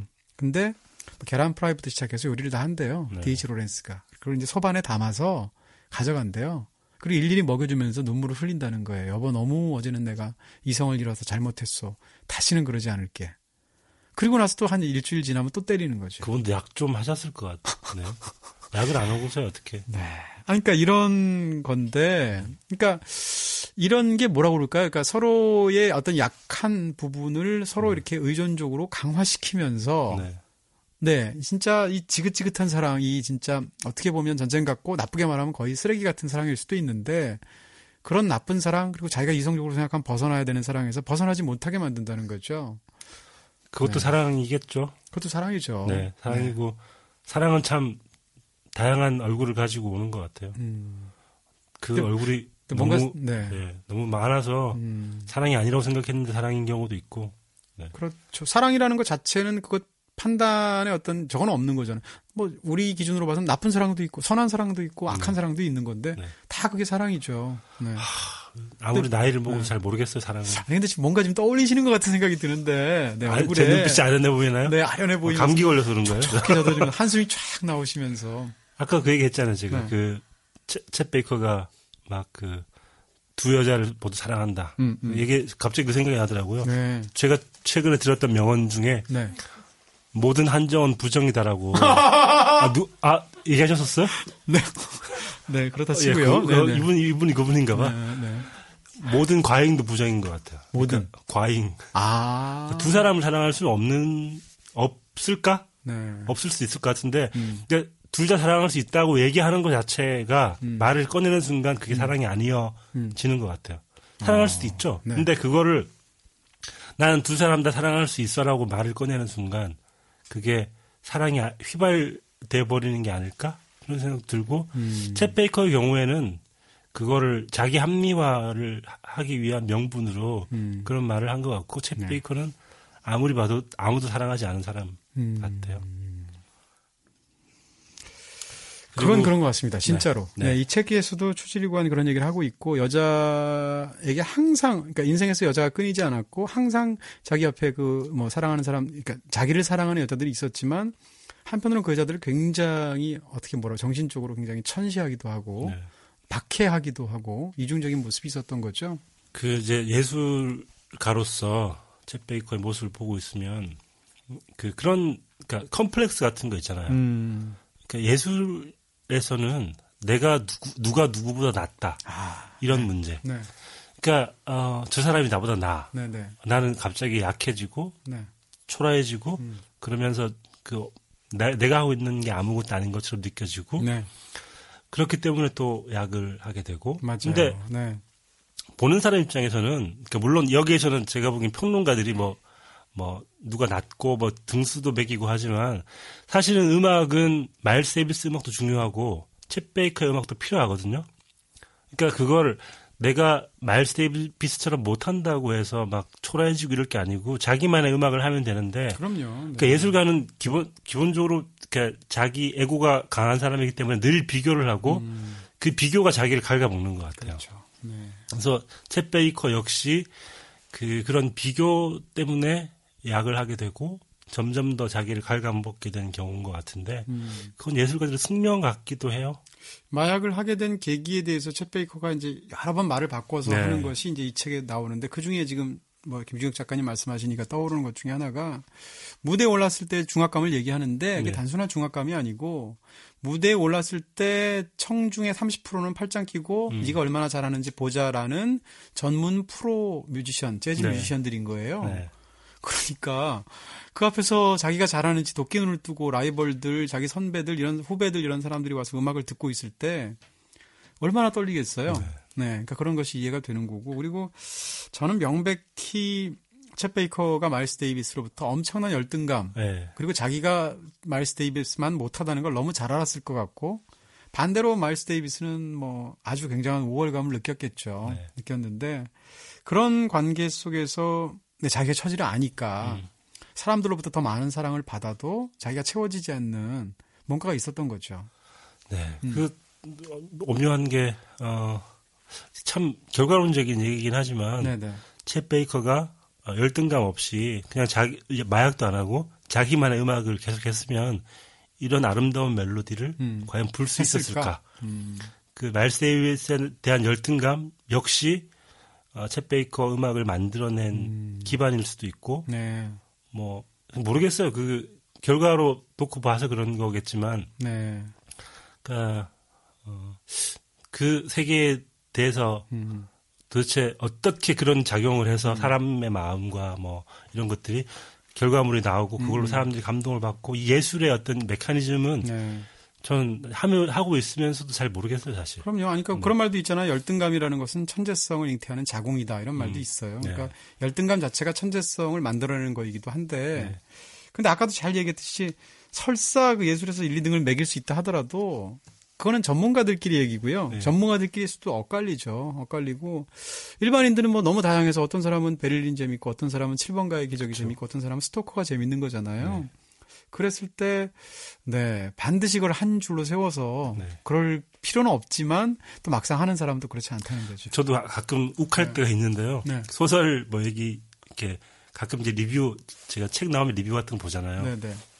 보면 뭐 누구의 신작은 아주 좋고 뭐 이 사람은 뭐 떨어지고 얘기하는데 그렇게 잘 쓴 사람만 한 명 있으면 될 것 같으면 아무도 소설 안 써도 돼요. 제일 잘 쓴 사람 한 명을 대표로 해놓고 네네. 그 사람한테 모든 이야기 소스를 주고 그 사람에게 쓰라고 하면 돼요. 네. 근데 그게 아니고 다양한 작가들이 그럼요. 다양한 스타일로 자기만의 거를 하는 거고 또 누군가 그걸 좋아하는 사람이 있고 또 여러 가지 것들의 영향을 받아서 또 자기만의 걸 만들어내려고 하고 때로는 열등감에 시달리기도 하고 또 그럼 내게 뭘까 생각하고 네. 또 만들어내고 그런 게 예술인 것 같아요. 그래서 지나치게 뭐 비교를 해서 누가 누구보다 낫다 이런 얘기는 사실은 좀 위험한 얘기 같아요. 저는. 그렇죠. 네. 근데 이제 평론가라는 사람들의 네. 속성이 그건 이렇게 네. 줄을 세우고 별을 매기고 챗 베이커가 지금 김중혁 작가님의 얘기를 들었어야 되는데 그러면 암스테르담에서 그런 일이 없었을 수도 있는데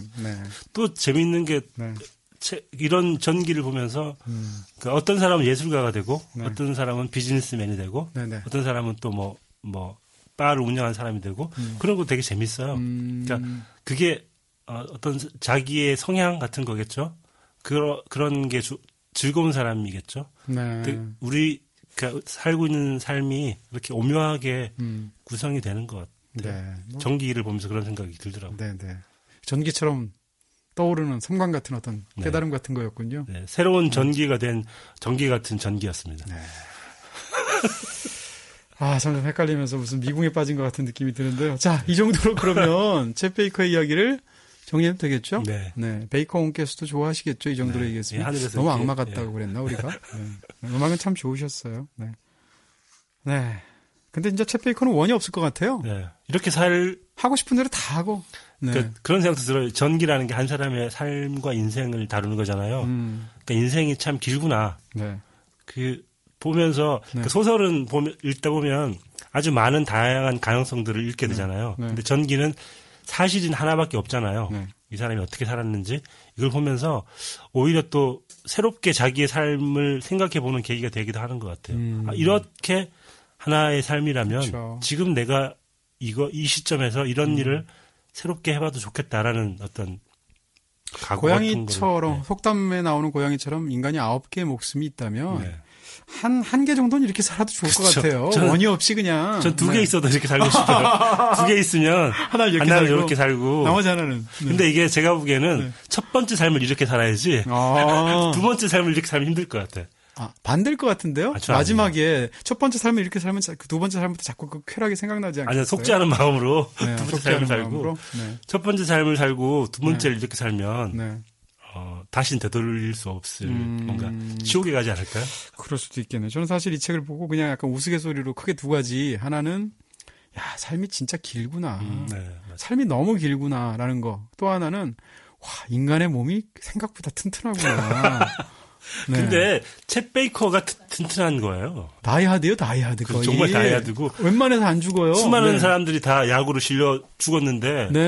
챗 베이커는 절대 죽지 않고. 이 사람이 인터뷰했을 때 그 제목이 나는 지옥으로 가는 2만 개의 구멍을 내 팔에 뚫었다. 제목 너무 멋있었어요. 이게 제목이잖아요. 3만 개, 2만 개나 3만 개나. 근데 그럴 정도로. 죽었을 때도 약물 과다 복용으로 죽진 않았잖아요. 맞아요. 물론 이제 뭐 그게 정확한 진실은 모르지만 아마도 이제 자살일 거로 추정이 되는데 네네. 그리고 뭐 그동안 자기가 투약한 약을 다 합치면 25만 명의 치사량이라는 거 아니에요? 근데 그걸 다 이분의 방광은 얼마나 튼튼하시길래 그렇죠. 다 그걸 다 콩팥에서 다 걸러주시고 네. 신장이 정말 네. 진짜 이분이 진짜 정말 대단한 신장을 가진 그런 것 같아요. 자, 이 정도로 그래도 저희가 뭐 충분히 저런 얘기는 많이 했지만 이 책을 읽으면 어쨌건 반마약서 같은 느낌이 들어요. 그렇죠. 예, 마약을 오히려 절대 안 하게 되죠. 이 책을 읽게 되면 와, 마약이 이렇게 끔찍하게 사람을 망쳐놓고 자기만 망치는 게 아니고 그냥 주변 사람까지 완전히 엉망을 만드는구나 해서 반면교사의 그런 계몽적인 효과가 있어요. 그럼요. 그리고 뭐 차라리 술을 좀 마시지 이런 생각 들고 술도 맛있는데 너무 심한 걸 하시니까. 근데 저는 아주 많은 걸 깨닫게 해준 책이었어요. 네. 자, 이렇게 해서 저희가 전기를 처음으로 다뤘고요. 챗 베이커의 전기.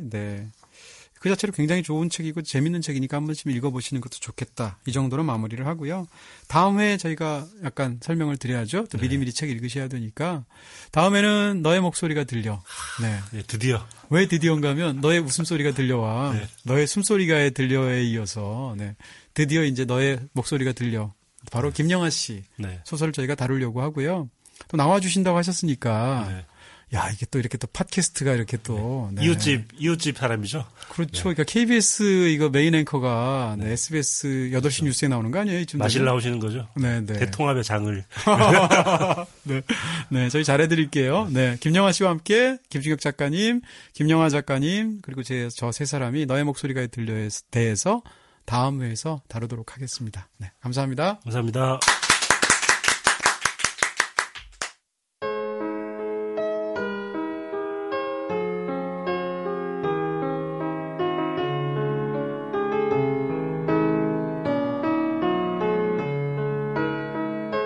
한 권의 책이 나오기까지 에디터 통신.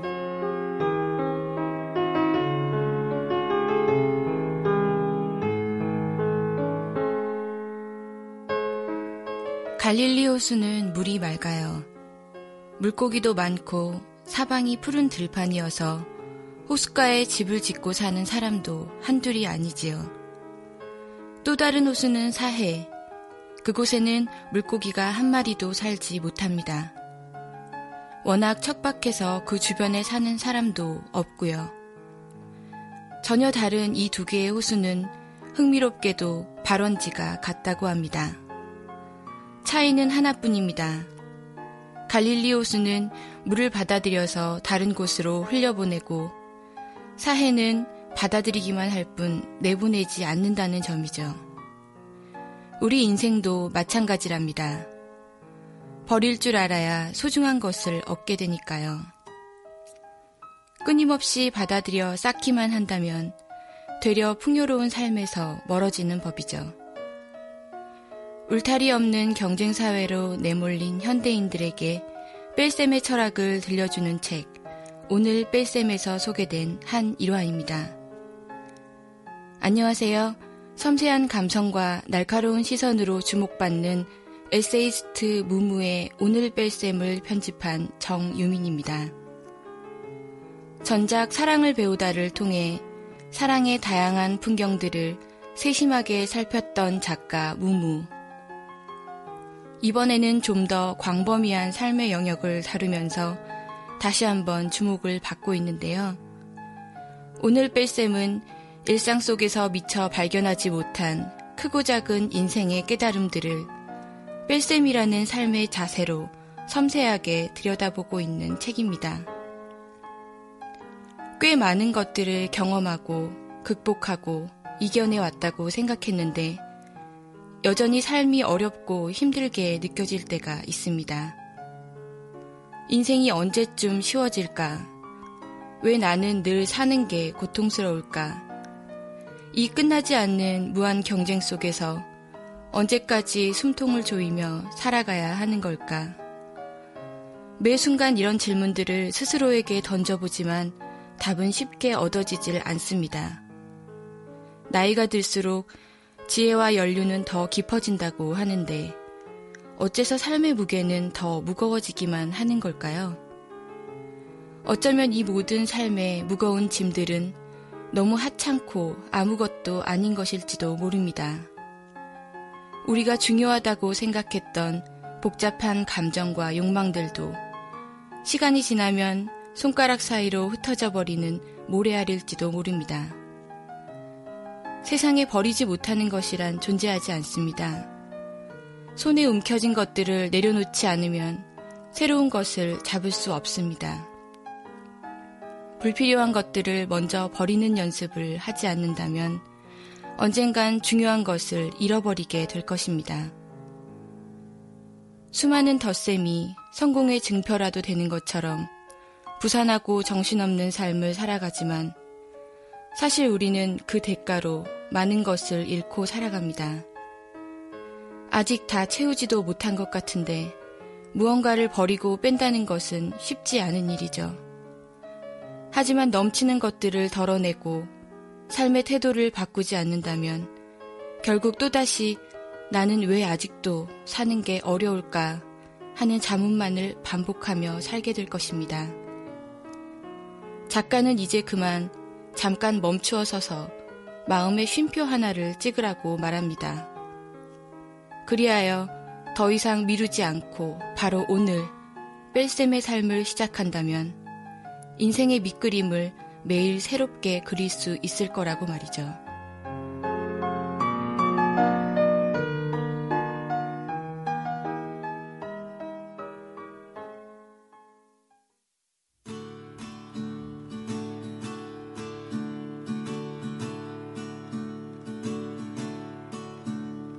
햇빛이 좋아 글자도 노릇노릇 잘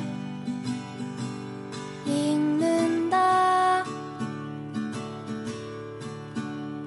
바람이 불어 손가락 대지 않아도 책장도 넘겨준다. 오, 신기하다. 어느새 너는 여행자의 얼굴이 된다. 오, 라라라라. 나는 그런 너의 얼굴이 참 좋다.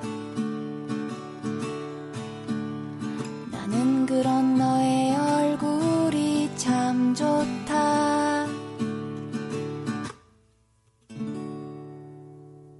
이동진의 빨간 책방.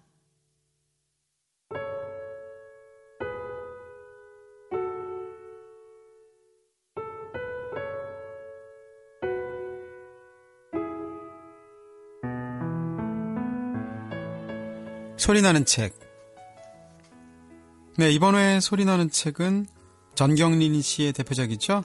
장편소설 내 생에 꼭 하루뿐일 특별한 날.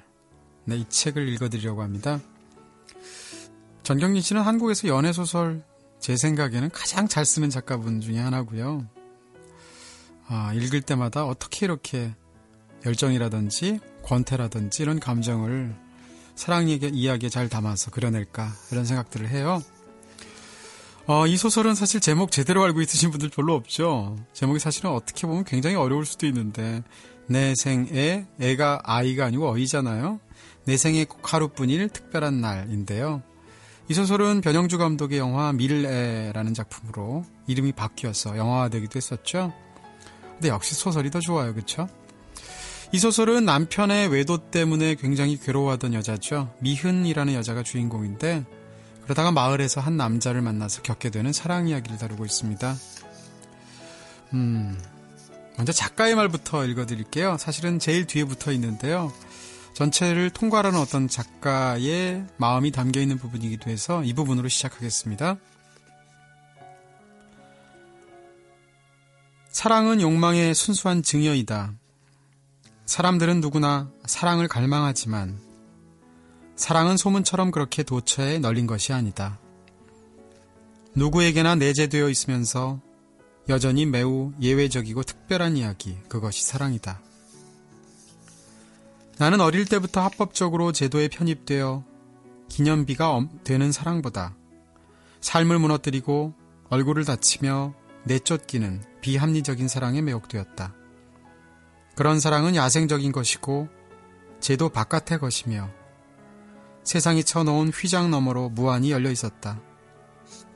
거듭되고 표절되는 진부한 삶의 궤도를 이탈해서 돌연한 변이를 보여주는 사랑하는 사람들, 그 섬광이 나는 늘 아름다웠었다. 처음에 이 글을 쓰려고 했을 때 아주 현실적이고 위험한 전형들을 통해서 삶에 있어서 사랑의 허구와 실제를 건드리고 싶었다. 그리고 가급적 삶과 연루되지 않는 관능적이고 부유하는 사랑을 미화하고 싶었다. 그러나 결과적으로 쾌락과 감상과 욕망의 비루함과 가벼움과 무상한 환멸을 기록하게 되었으니 사랑이 왜 지리멸렬한 삶의 가랭이를 벌리고 그 살점 속에 뿌리를 박아 서로의 악성 종양을 만들어가야 하는지 이 글을 쓰면서 새삼 숙고하게 되었다. 네, 이런 작가의 말이 뒤에 붙어 있고요. 자, 이젠 미은이라는 여자가 규라는 남자를 만나서 초기에 겪는 일들, 그때 두 사람이 나눈 대화 장면을 제가 읽어드리겠습니다. 지금 읽어드릴 대목은 두 사람의 대화 중에서도 나비에 관한 이야기인데요. 우리가 사는 마을 이름이 나비라는 거 알아요? 처음 마을로 올 때 언뜻 들었어요. 옛날에 그 언덕 위에 10채도 넘는 집이 있었어요. 85년 전쯤에 산사태가 나서 마을이 사라져버렸다고 하더군요. 그 마을 이름이 나비였어요. 나비가 아주 많았답니다. 지금도 그 일대는 나비와 나방 특별보호구역으로 지정되어 있죠. 실은 우리 집 위로 계속 올라가면 산속에 생물학과 교수의 작은 작업실이 하나 있어요. 그분은 언제 오죠? 글쎄요, 아무 때나 불쑥불쑥 오니까. 왜요? 나비에 관해 나도 좀 알고 싶어요. 이를테면 무엇을? 아무거나요. 나비에 대해서 처음부터 끝까지. 그러니까 나비는 3천만 년 전에 나방에서 나비로 진화했어요.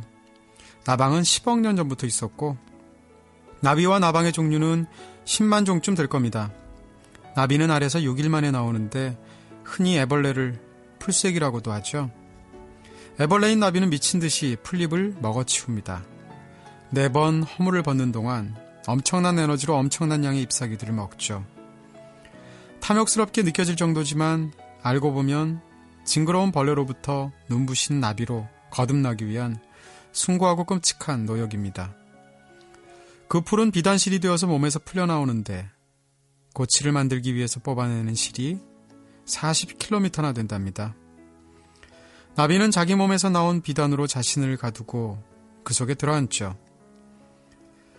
겨울에 나뭇가지에 오그라진 나뭇잎처럼 달려있는 것이 바로 나비의 꽃이죠. 수개월 동안 밀폐되어 있다가 드디어 나비로 변신하게 되는데 나비가 되고 나면 이제 풀잎은 먹지 않습니다. 꽃즙이나 거북이의 눈물, 사람의 땀을 먹죠. 나비는 코가 없어요. 더듬이로 냄새를 맡습니다. 입도 없어서 나비가 된 후로는 전혀 먹지 않는 나비도 있답니다. 그런데도 나비들은 굉장히 힘이 세죠. 모나코 나비는 지구를 반바퀴나 돌아요. 멕시코 계곡에서 겨울을 난 뒤에 유럽까지 날아가니까요. 그러니까 3,200km를 나는 거죠. 빠르게 말을 쏟아낸 그의 눈 속에 장난스러운 웃음이 가득 차올랐다. 그리고는 어깨를 으쓱했다. 됐어요? 기억력이 굉장하군요. 경우에 따라 달라요. 기억도 선택해서 한다잖아요. 이번에는 내 눈 속에도 웃음이 차올랐다. 실은 그 생물과 교수한테서 들은 이야기입니다. 아, 그렇군요. 나비가 비상하는 것도 신기해요. 날개가 있다고 해서 언제 어느 때나 날 수 있는 건 아니거든요. 이카루스에게 태양에 너무 다가가지 말라는 치명적인 주의사항이 있었던 것처럼 나비에게도 지켜야 할 사항이 있어요. 우선 나비가 날기 위해서는 몸이 뜨거워야 됩니다. 30도 이상의 체온을 유지해야 하죠. 나비의 배 쪽엔 비늘가루가 변한 털이 빼곡히 덮여 있는데 그곳에 최대한 햇빛을 쬐어서 그 복사열로 체온을 올린답니다. 그래서 날씨가 맑은 날만 날고 흐린 날이나 비 오는 날은 비상하지 않는다고 하는군요. 체온을 높일 수가 없으니까요. 그랬군요. 그런데 그 몸으로 바다를 건너가다니 비장하네요.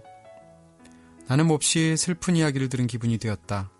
나비가 불 속으로 날아드는 것도 체온에 대한 욕망, 바로 비상에 대한 욕망 때문일까?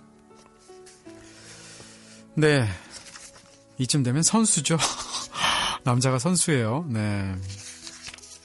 자, 다음 부분인데요. 이러다가 두 사람이 어느 정도 안면을 트고 나서부터는 남자가 본격적으로 게임을 걸어오기 시작합니다.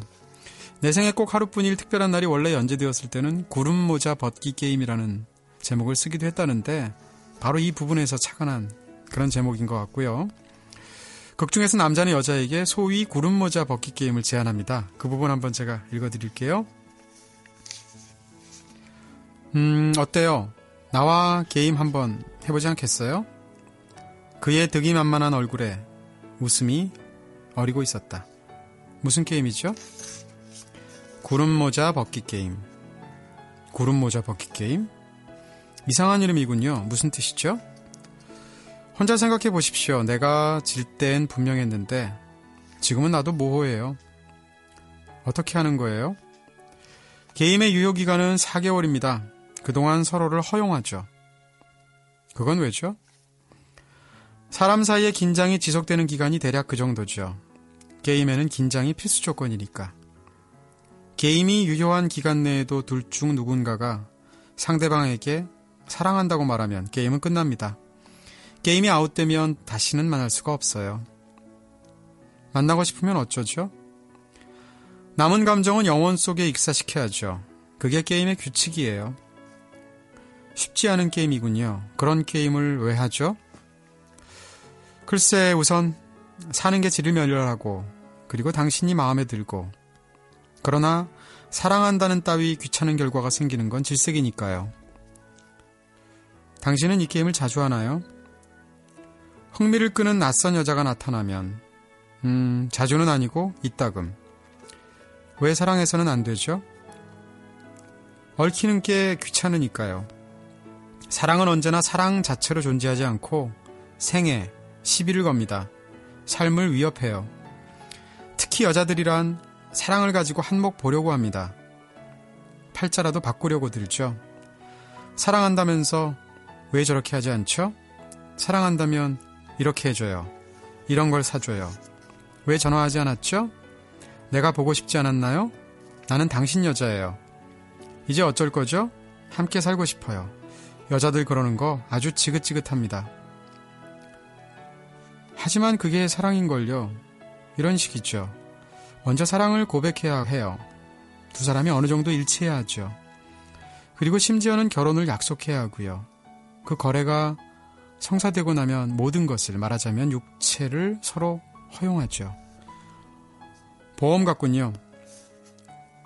이 게임은 모든 것을 뒤집는군요. 고독하진 않나요? 그건 지불할 만한 대가요. 난 사랑하고 아이를 낳고 벌어먹이느라 늙고 지쳐가는 소시민적인 삶보다는 수상쩍고 고독하고 홀가분한 단독자의 삶을 택했어요. 그 편이 나에게 쉬우니까. 좌절했나요? 그것하고는 달라요. 그냥 무의미해진 거죠. 결국 비슷한 말 아닌가요? 그렇게 생각하세요? 난 아주 다르다고 생각하는데. 그는 다른 비밀이라도 있는 것처럼 오만하게 말했다. 게임에선 늘 이겼나요? 이 게임에서는 아무도 이기지 않아요. 오직 지는 사람이 있을 뿐이지. 네, 여자가 잘못 걸렸죠? 실생활에서 실제 연애를 했는데 이렇게 나오면 어떨까요? 네, 남자의 속내가 보이는 것 같기도 하고 어쨌건 대단한 그런 연애 과정이라는 생각이 들고요. 자, 마지막에 두 사람이 고비를 맞고 후반부에서 처음 이 남자를 만났을 때 일을 여자가 떠올리는 대목을 마지막으로 읽어드리겠습니다. 그를 처음 만났던 날도 그는 내 얼굴을 빤히 보면서 그렇게 물었었다. 괜찮아요? 무수한 발을 가진 기나긴 슬픔이 우리들의 부정한 궤적 위로 지나갔다. 이상하리만치 가볍고 나른하고 비현실적으로. 그렇게도 불행했던가? 괜찮아요 라는 말 한마디가 그토록 따뜻했으니. 어느 사이 눈물이 솟도록 익숙해진 이마와 뺨, 눈동자와 입술, 피부와 살냄새. 나는 무슨 이유인지 갑자기 피가 끓는 듯이 마음이 뜨거워져서 그의 옷깃을 끌어쥐었다. 생각해보면 세상에 넘쳐나는 흔하고 흔한 통정에 불과하지만 그 남루하고 무상하고 일시적인 망상에 영혼을 다 던지는 그것이 우리들 존재의 유일한 진실인 것처럼 나는 그에게 파고들었다. 이 순간보다 더 나은 순간이 있을까? 규의 중얼거림이 들린 듯 했다. 그는 처음엔 나의 상처를 피하려고 조심했으나 그가 분별을 넘어서 버리자 나 역시 결국은 어느 것이 통증이고 어느 것이 쾌락인지 모르게 되어버렸다.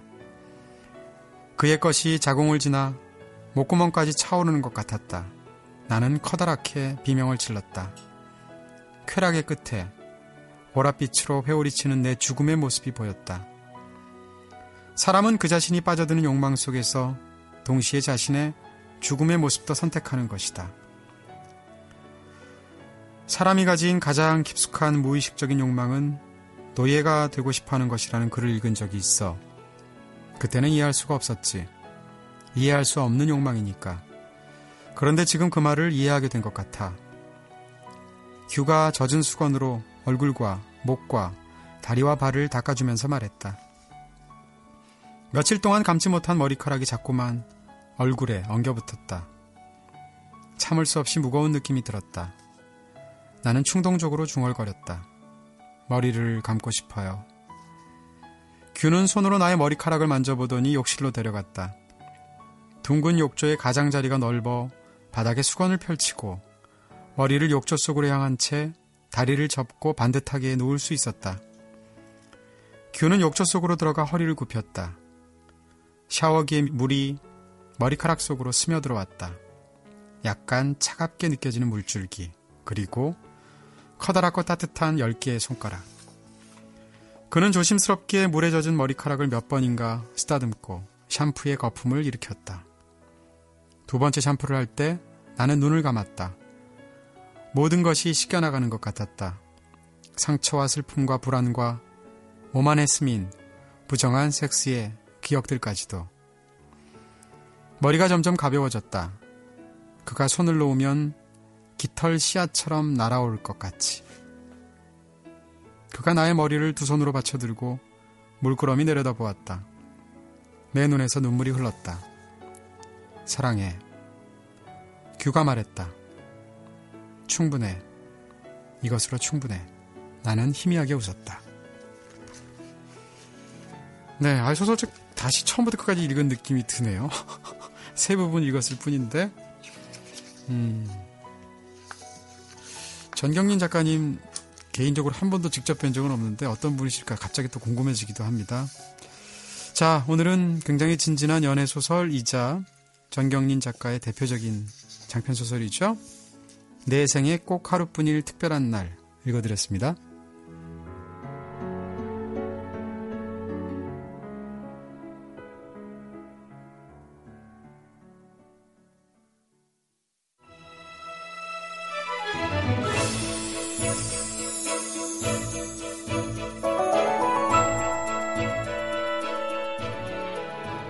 안녕하세요. 니나 PD입니다.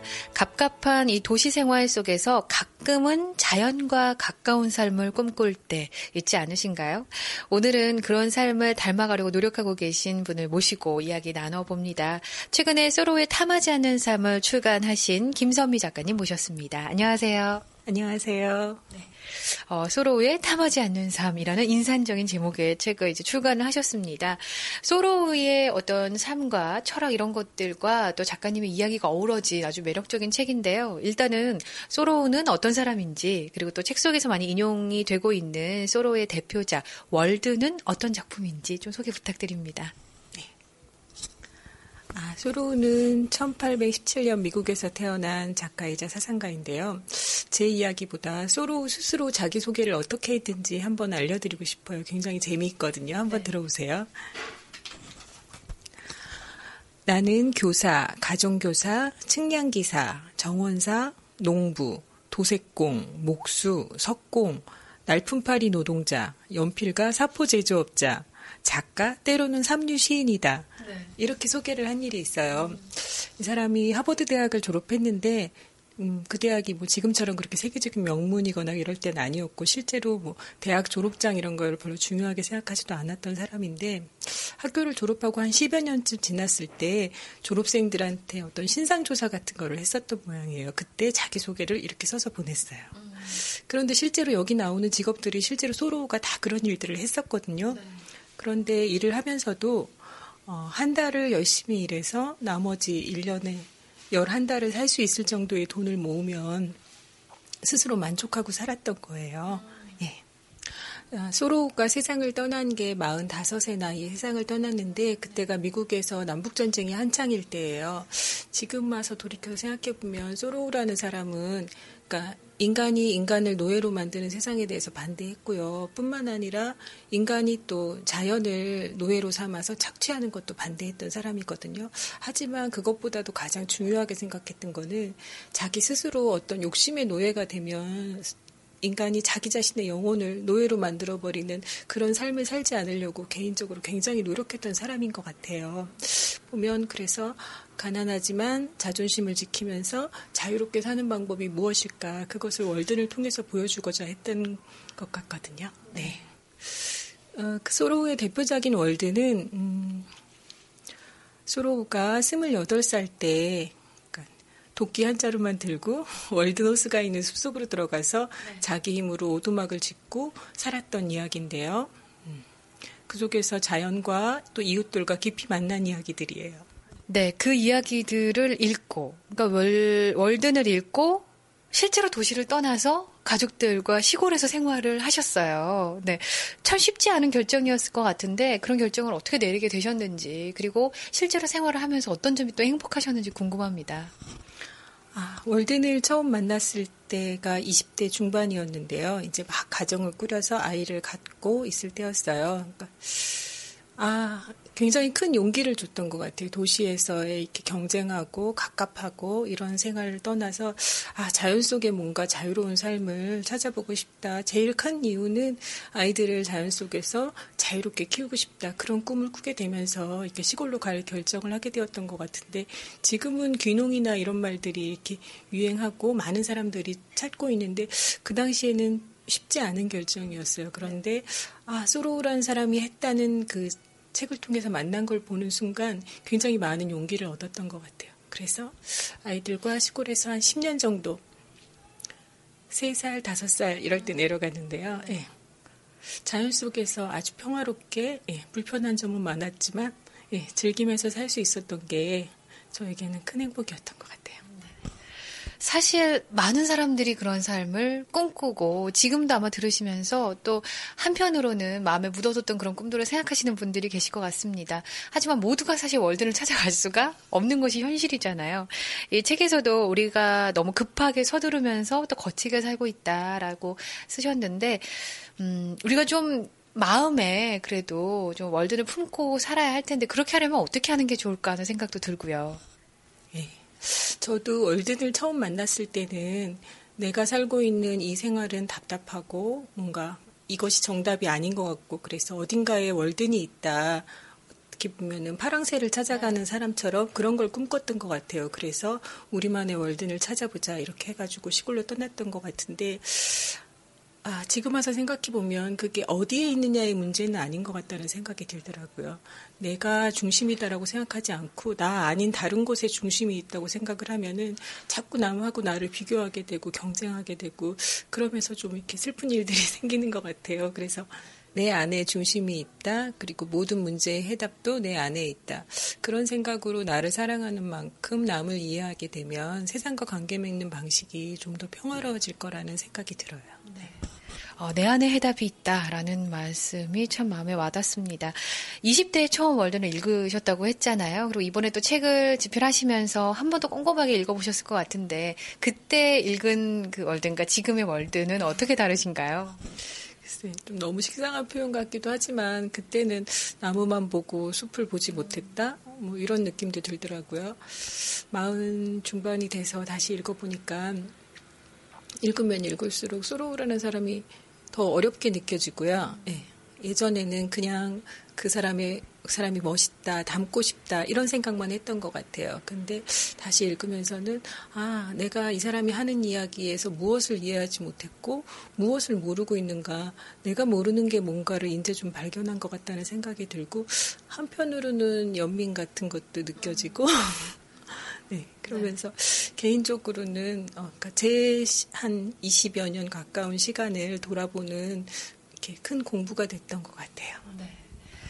서로에 탐하지 않는 삶 사실 책에 인상적인 구절이 참 많습니다. 저도 밑줄을 적으면서 봤는데요.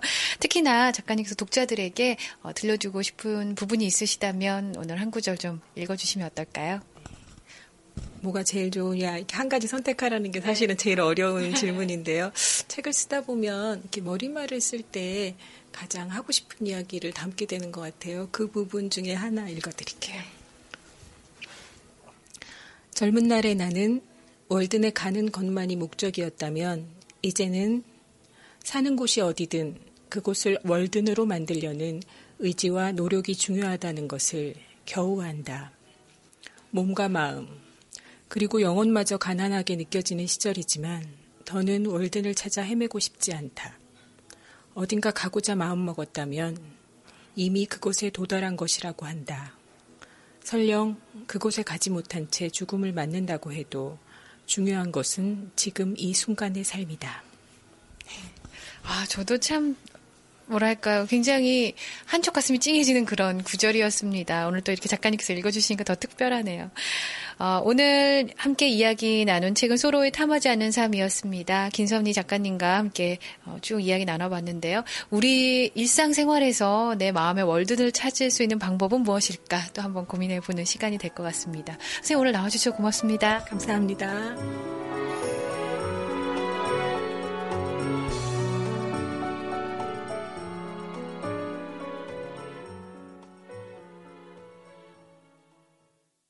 네, 내가 산책 코너죠. 이번 회에도 역시 5권의 내가 산책들 중에서 소개해드리겠습니다. 첫 번째로 구원 확률 높이기 프로젝트. 제목 굉장히 독특하죠. 독일의 저널리스트인 위르겐 슈미더가 쓴 책인데요. 넌픽션이죠. 위르겐 슈미더는 나이는 사실 많은 사람이 아닌데요.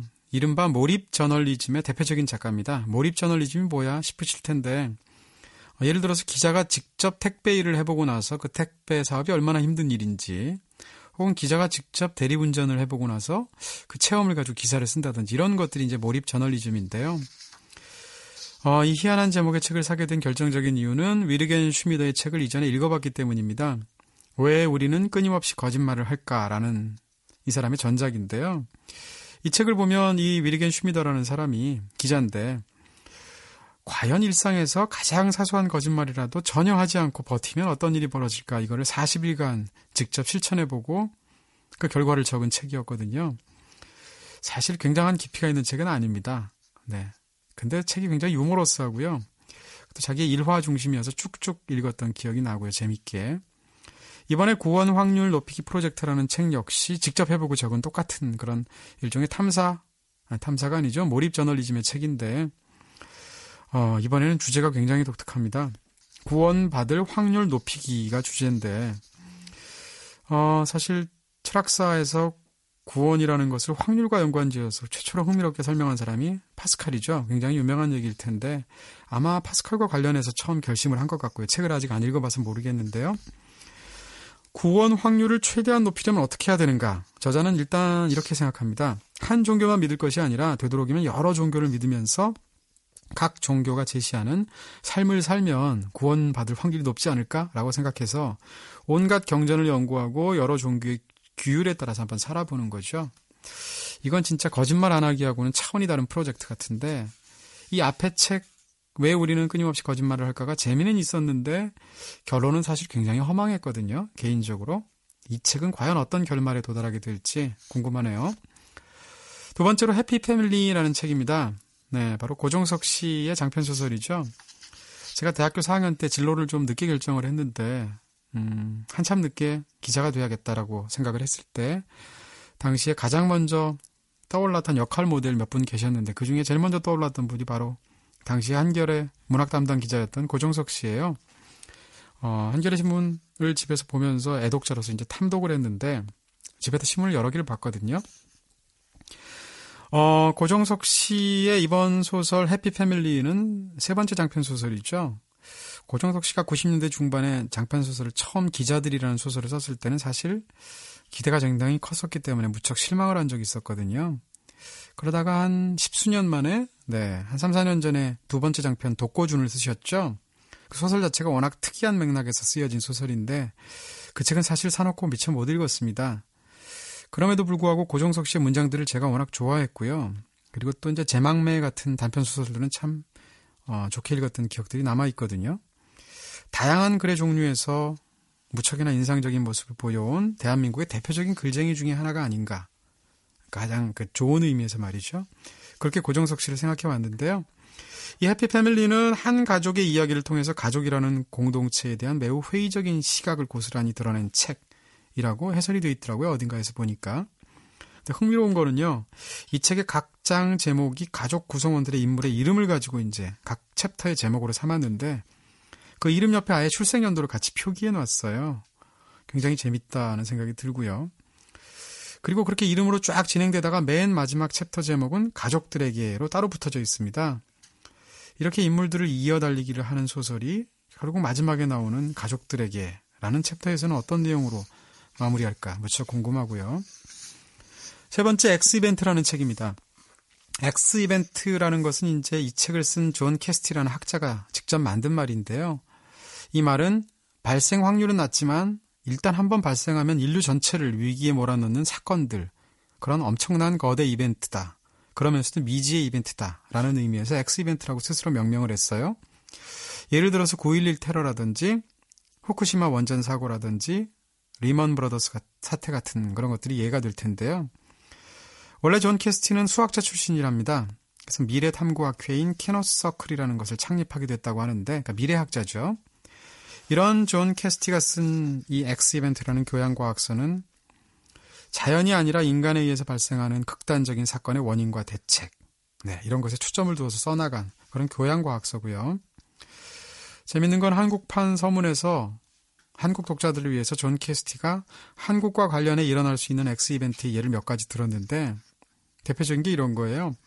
한국 최대 기업인 삼성이 내부적인 스캔들 비화로 그룹 전체가 심각하게 재정 위기를 겪는 일이라든지, 혹은 중국 경제가 내부적 혼란으로 붕괴되는 일, 아니면 북한 내부의 혼란으로 북한 주민들이 대거 남으로 내려오는 일 같은 것을 한국에서 일어날 수 있는, 혹은 한국에 영향을 주는 X이벤트 예로 들고 있기도 합니다. 책의 구조 자체도 굉장히 체계적이어서요. 모두 3부로 되어 있는데 이 중에 페이지의 절반 이상을 차지하는 2부, X이벤트의 11가지 시뮬레이션이라는 2부를 보시게 되면 사안에 따라서 매 장마다 자세하게 소챕터별로 설명을 쫙 한 끝에 맨 마지막에 심지어 종합하기 이래가지고 그 페이지의 내용들을 다 한 페이지에 그 장의 내용들을 요약까지 해줍니다. 네 번째, 공감의 진화라는 책인데요. 부제가 우리 대의 타인을 넘어선 공감의 진화 인류학이라는 부제가 붙어 있어요.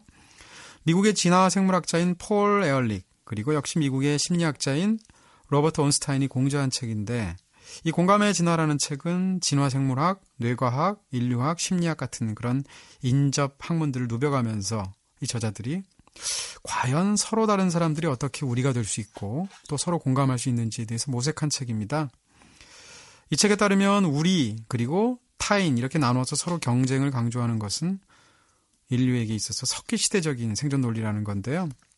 더 이상 이런 구분 방식으로는 인류 앞에 산적한 위기를 헤쳐나갈 수 없다는 것을 사람의 감정에 호소하는 게 아니고요. 매우 논리적이고도 풍부한 어떤 이론들을 들어서 설명하고 있는 책입니다. 마지막으로 이웃집 사기꾼이란 책인데요. 제목을 딱 보는 순간 데이빗 버스의 이웃집 살인마란 책 있잖아요. 그 책 제목이 생각났어요. 어쨌건 이웃집이란 말이 제목에 우리나라 책에서 붙인 제목이긴 하지만 이웃집이라는 단어가 들어간다는 것 자체가 그게 어디에서나 있을 수 있다. 뭐 이런 뜻으로 넣는 말이잖아요. 그러니까 사기꾼이 편재에 있다 이런 얘기일 텐데 스탠 T 키틀이라는 사람 그리고 또 크리스티안 제렌트라는 사람 이렇게 두 명의 독일학자가 공동 저술한 책이고요. 작년에 저희 빨간 책방에서 다뤘던 타고난 거짓말쟁이들의 일종의 주제와 어떤 연장선상에 있는 책이라고 할 수 있을 겁니다. 네, 이웃집 사기꾼이라는 책은 사기꾼들의 사기술이라는 것이 인간들의 사회구조상 거의 필연적이다라고 말하는 책 같아요. 근데 이제 이런 책들을 제가 꽤 많이 봤는데 유사 분야의 다른 책들과 변별력이 있다면 이 책에 실제로 들고 있는 사례들입니다. 이 책은 굉장히 실제적인 태도로 사랑, 정치, 과학 뭐 이런 다양한 분야에서 대표적인 사기 사건들의 사례들을 아주 구체적으로 서술하고 있거든요. 사실은 그 사례들을 보기 위해서 제가 이 책을 샀고요. 무척이나 재미있어 보입니다. 네, 이제 끝날 시간이죠. 청취자 리뷰 몇 개 소개해드리고 끝내야 될 것 같아요. 그리고 이제 시 한 편이 기다리고 있고요. 트위터를 통해서 IEUN 쓰시는 분인데요. 뒤늦게 건지 아일랜드 감자 껍질 파이클럽을 읽었습니다. 오늘 아주 오랜만에 책을 읽는 행위 자체에서 위로를 받았거든요. 앞으로 빨간 책방에서 추천해 주시는 책은 챙겨서 읽으려고요. 이런 따뜻한 위로가 간절했나 봅니다 하셨습니다. 서간 소설이라서 더 그런 위로를 받으셨을 것 같아요. 네, 빨간 책방도 사실은 대화 형식이고 이러다 보니까 귀에 속삭이는 구조잖아요. 목소리는 안 좋지만. 그래서 아마도 편지 비슷하다는 느낌도 저희가 사실은 받고 있고요. 근데 이번 주는 위로 받으시려면 이번 회는 고생 좀 하시겠어요. 이게 책이 900페이지인데. 네. 팟빵을 통해서 SUG 쓰시는 분인데요. 일주일에 한 번씩 독서 모임 하고 있는 중년입니다. 참여하던 친구가 사정상 모임에 못 나오면서 아쉬움을 빨책에서 찾는다고 적극 추천해서 듣게 되었습니다. 모임에서 이미 오래전에 했던 책이어서 더 동해서 기다리다 들었는데요. 책의 구절구절 다시 들으면서 미처 얘기하지 못했던 부분을 생각할 수가 있어서 너무 좋더군요. 한 번 더 읽어보고 싶게 만들어요 하셨습니다. 네, 저희 방송 듣고 나서 읽었던 책을 다시 한번 보고 싶게 하거나 아니면 못 읽은 책을 읽어보고 싶게 만들면 사실 그런 게 저희로서는 가장 큰 보람이죠. 허쉬파피님이신데요. 듣기가 좋습니다. 두 분의 소리, 호흡, 리듬, 음악 듣듯이 함께 듣습니다. 편안해져요 하셨습니다. 네, 중혁 작가님 숨소리 주의 있게 들으시면 복식 호흡법에도 도움됩니다. 네. 깊이 쓰시는 분인데요. 오랜만에 타는 기차 안에서 빨간 책방 듣고 있으니까요. 책 한 권 들고 소풍 가는 기분입니다. 김천을 지나면서 중혁 작가님의 목소리를 듣고 있자니 중혁 작가님의 어린 시절이라도 훔쳐보는 것 같은 묘한 쾌감이 드네요. 항상 이동진님과 김중혁 작가님의 가운데 껴서 수다를 함께 하고 있는 것처럼 듣고 있는데요. 이쯤 되니까 책의 내용 못지않게 카레 노래, 카레가 노래 같은 명언도 기대가 됩니다. 다음엔 더 잘 들을게요 하셨습니다. 야, 김천 다녀오셨군요. 성지순례하고 오셨어요. 네, 다음엔 강원도 정선에도 다녀오세요. 자, 저희도 여러분과 소풍 가는 기분으로 항상 함께하고 있죠. 네, 다음 소풍도 기대해 주시고요. 다음엔 더 잘할게요.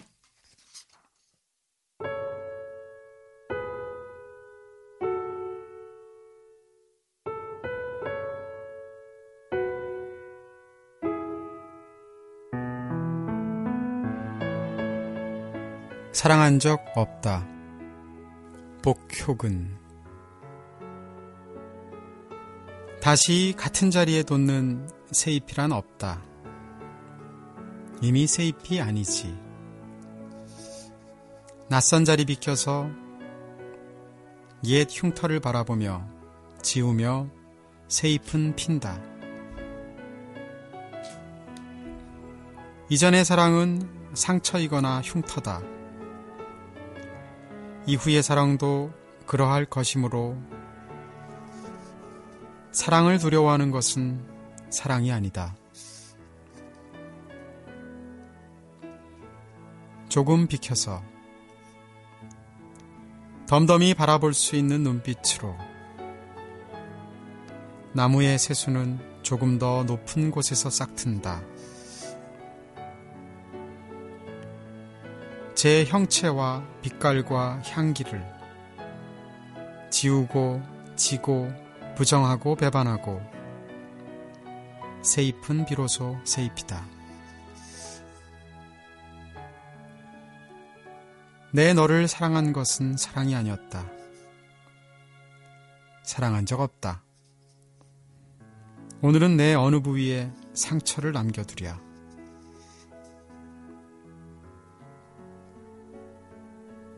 엄살 피우지 말자. 남은 날 가운데 가장 새 것이어서 우리 세포는 너무 성하다. 흉터 따위를 기억하는 것은 사랑도 아니다. 지금 내가 마지막 첫사랑이다.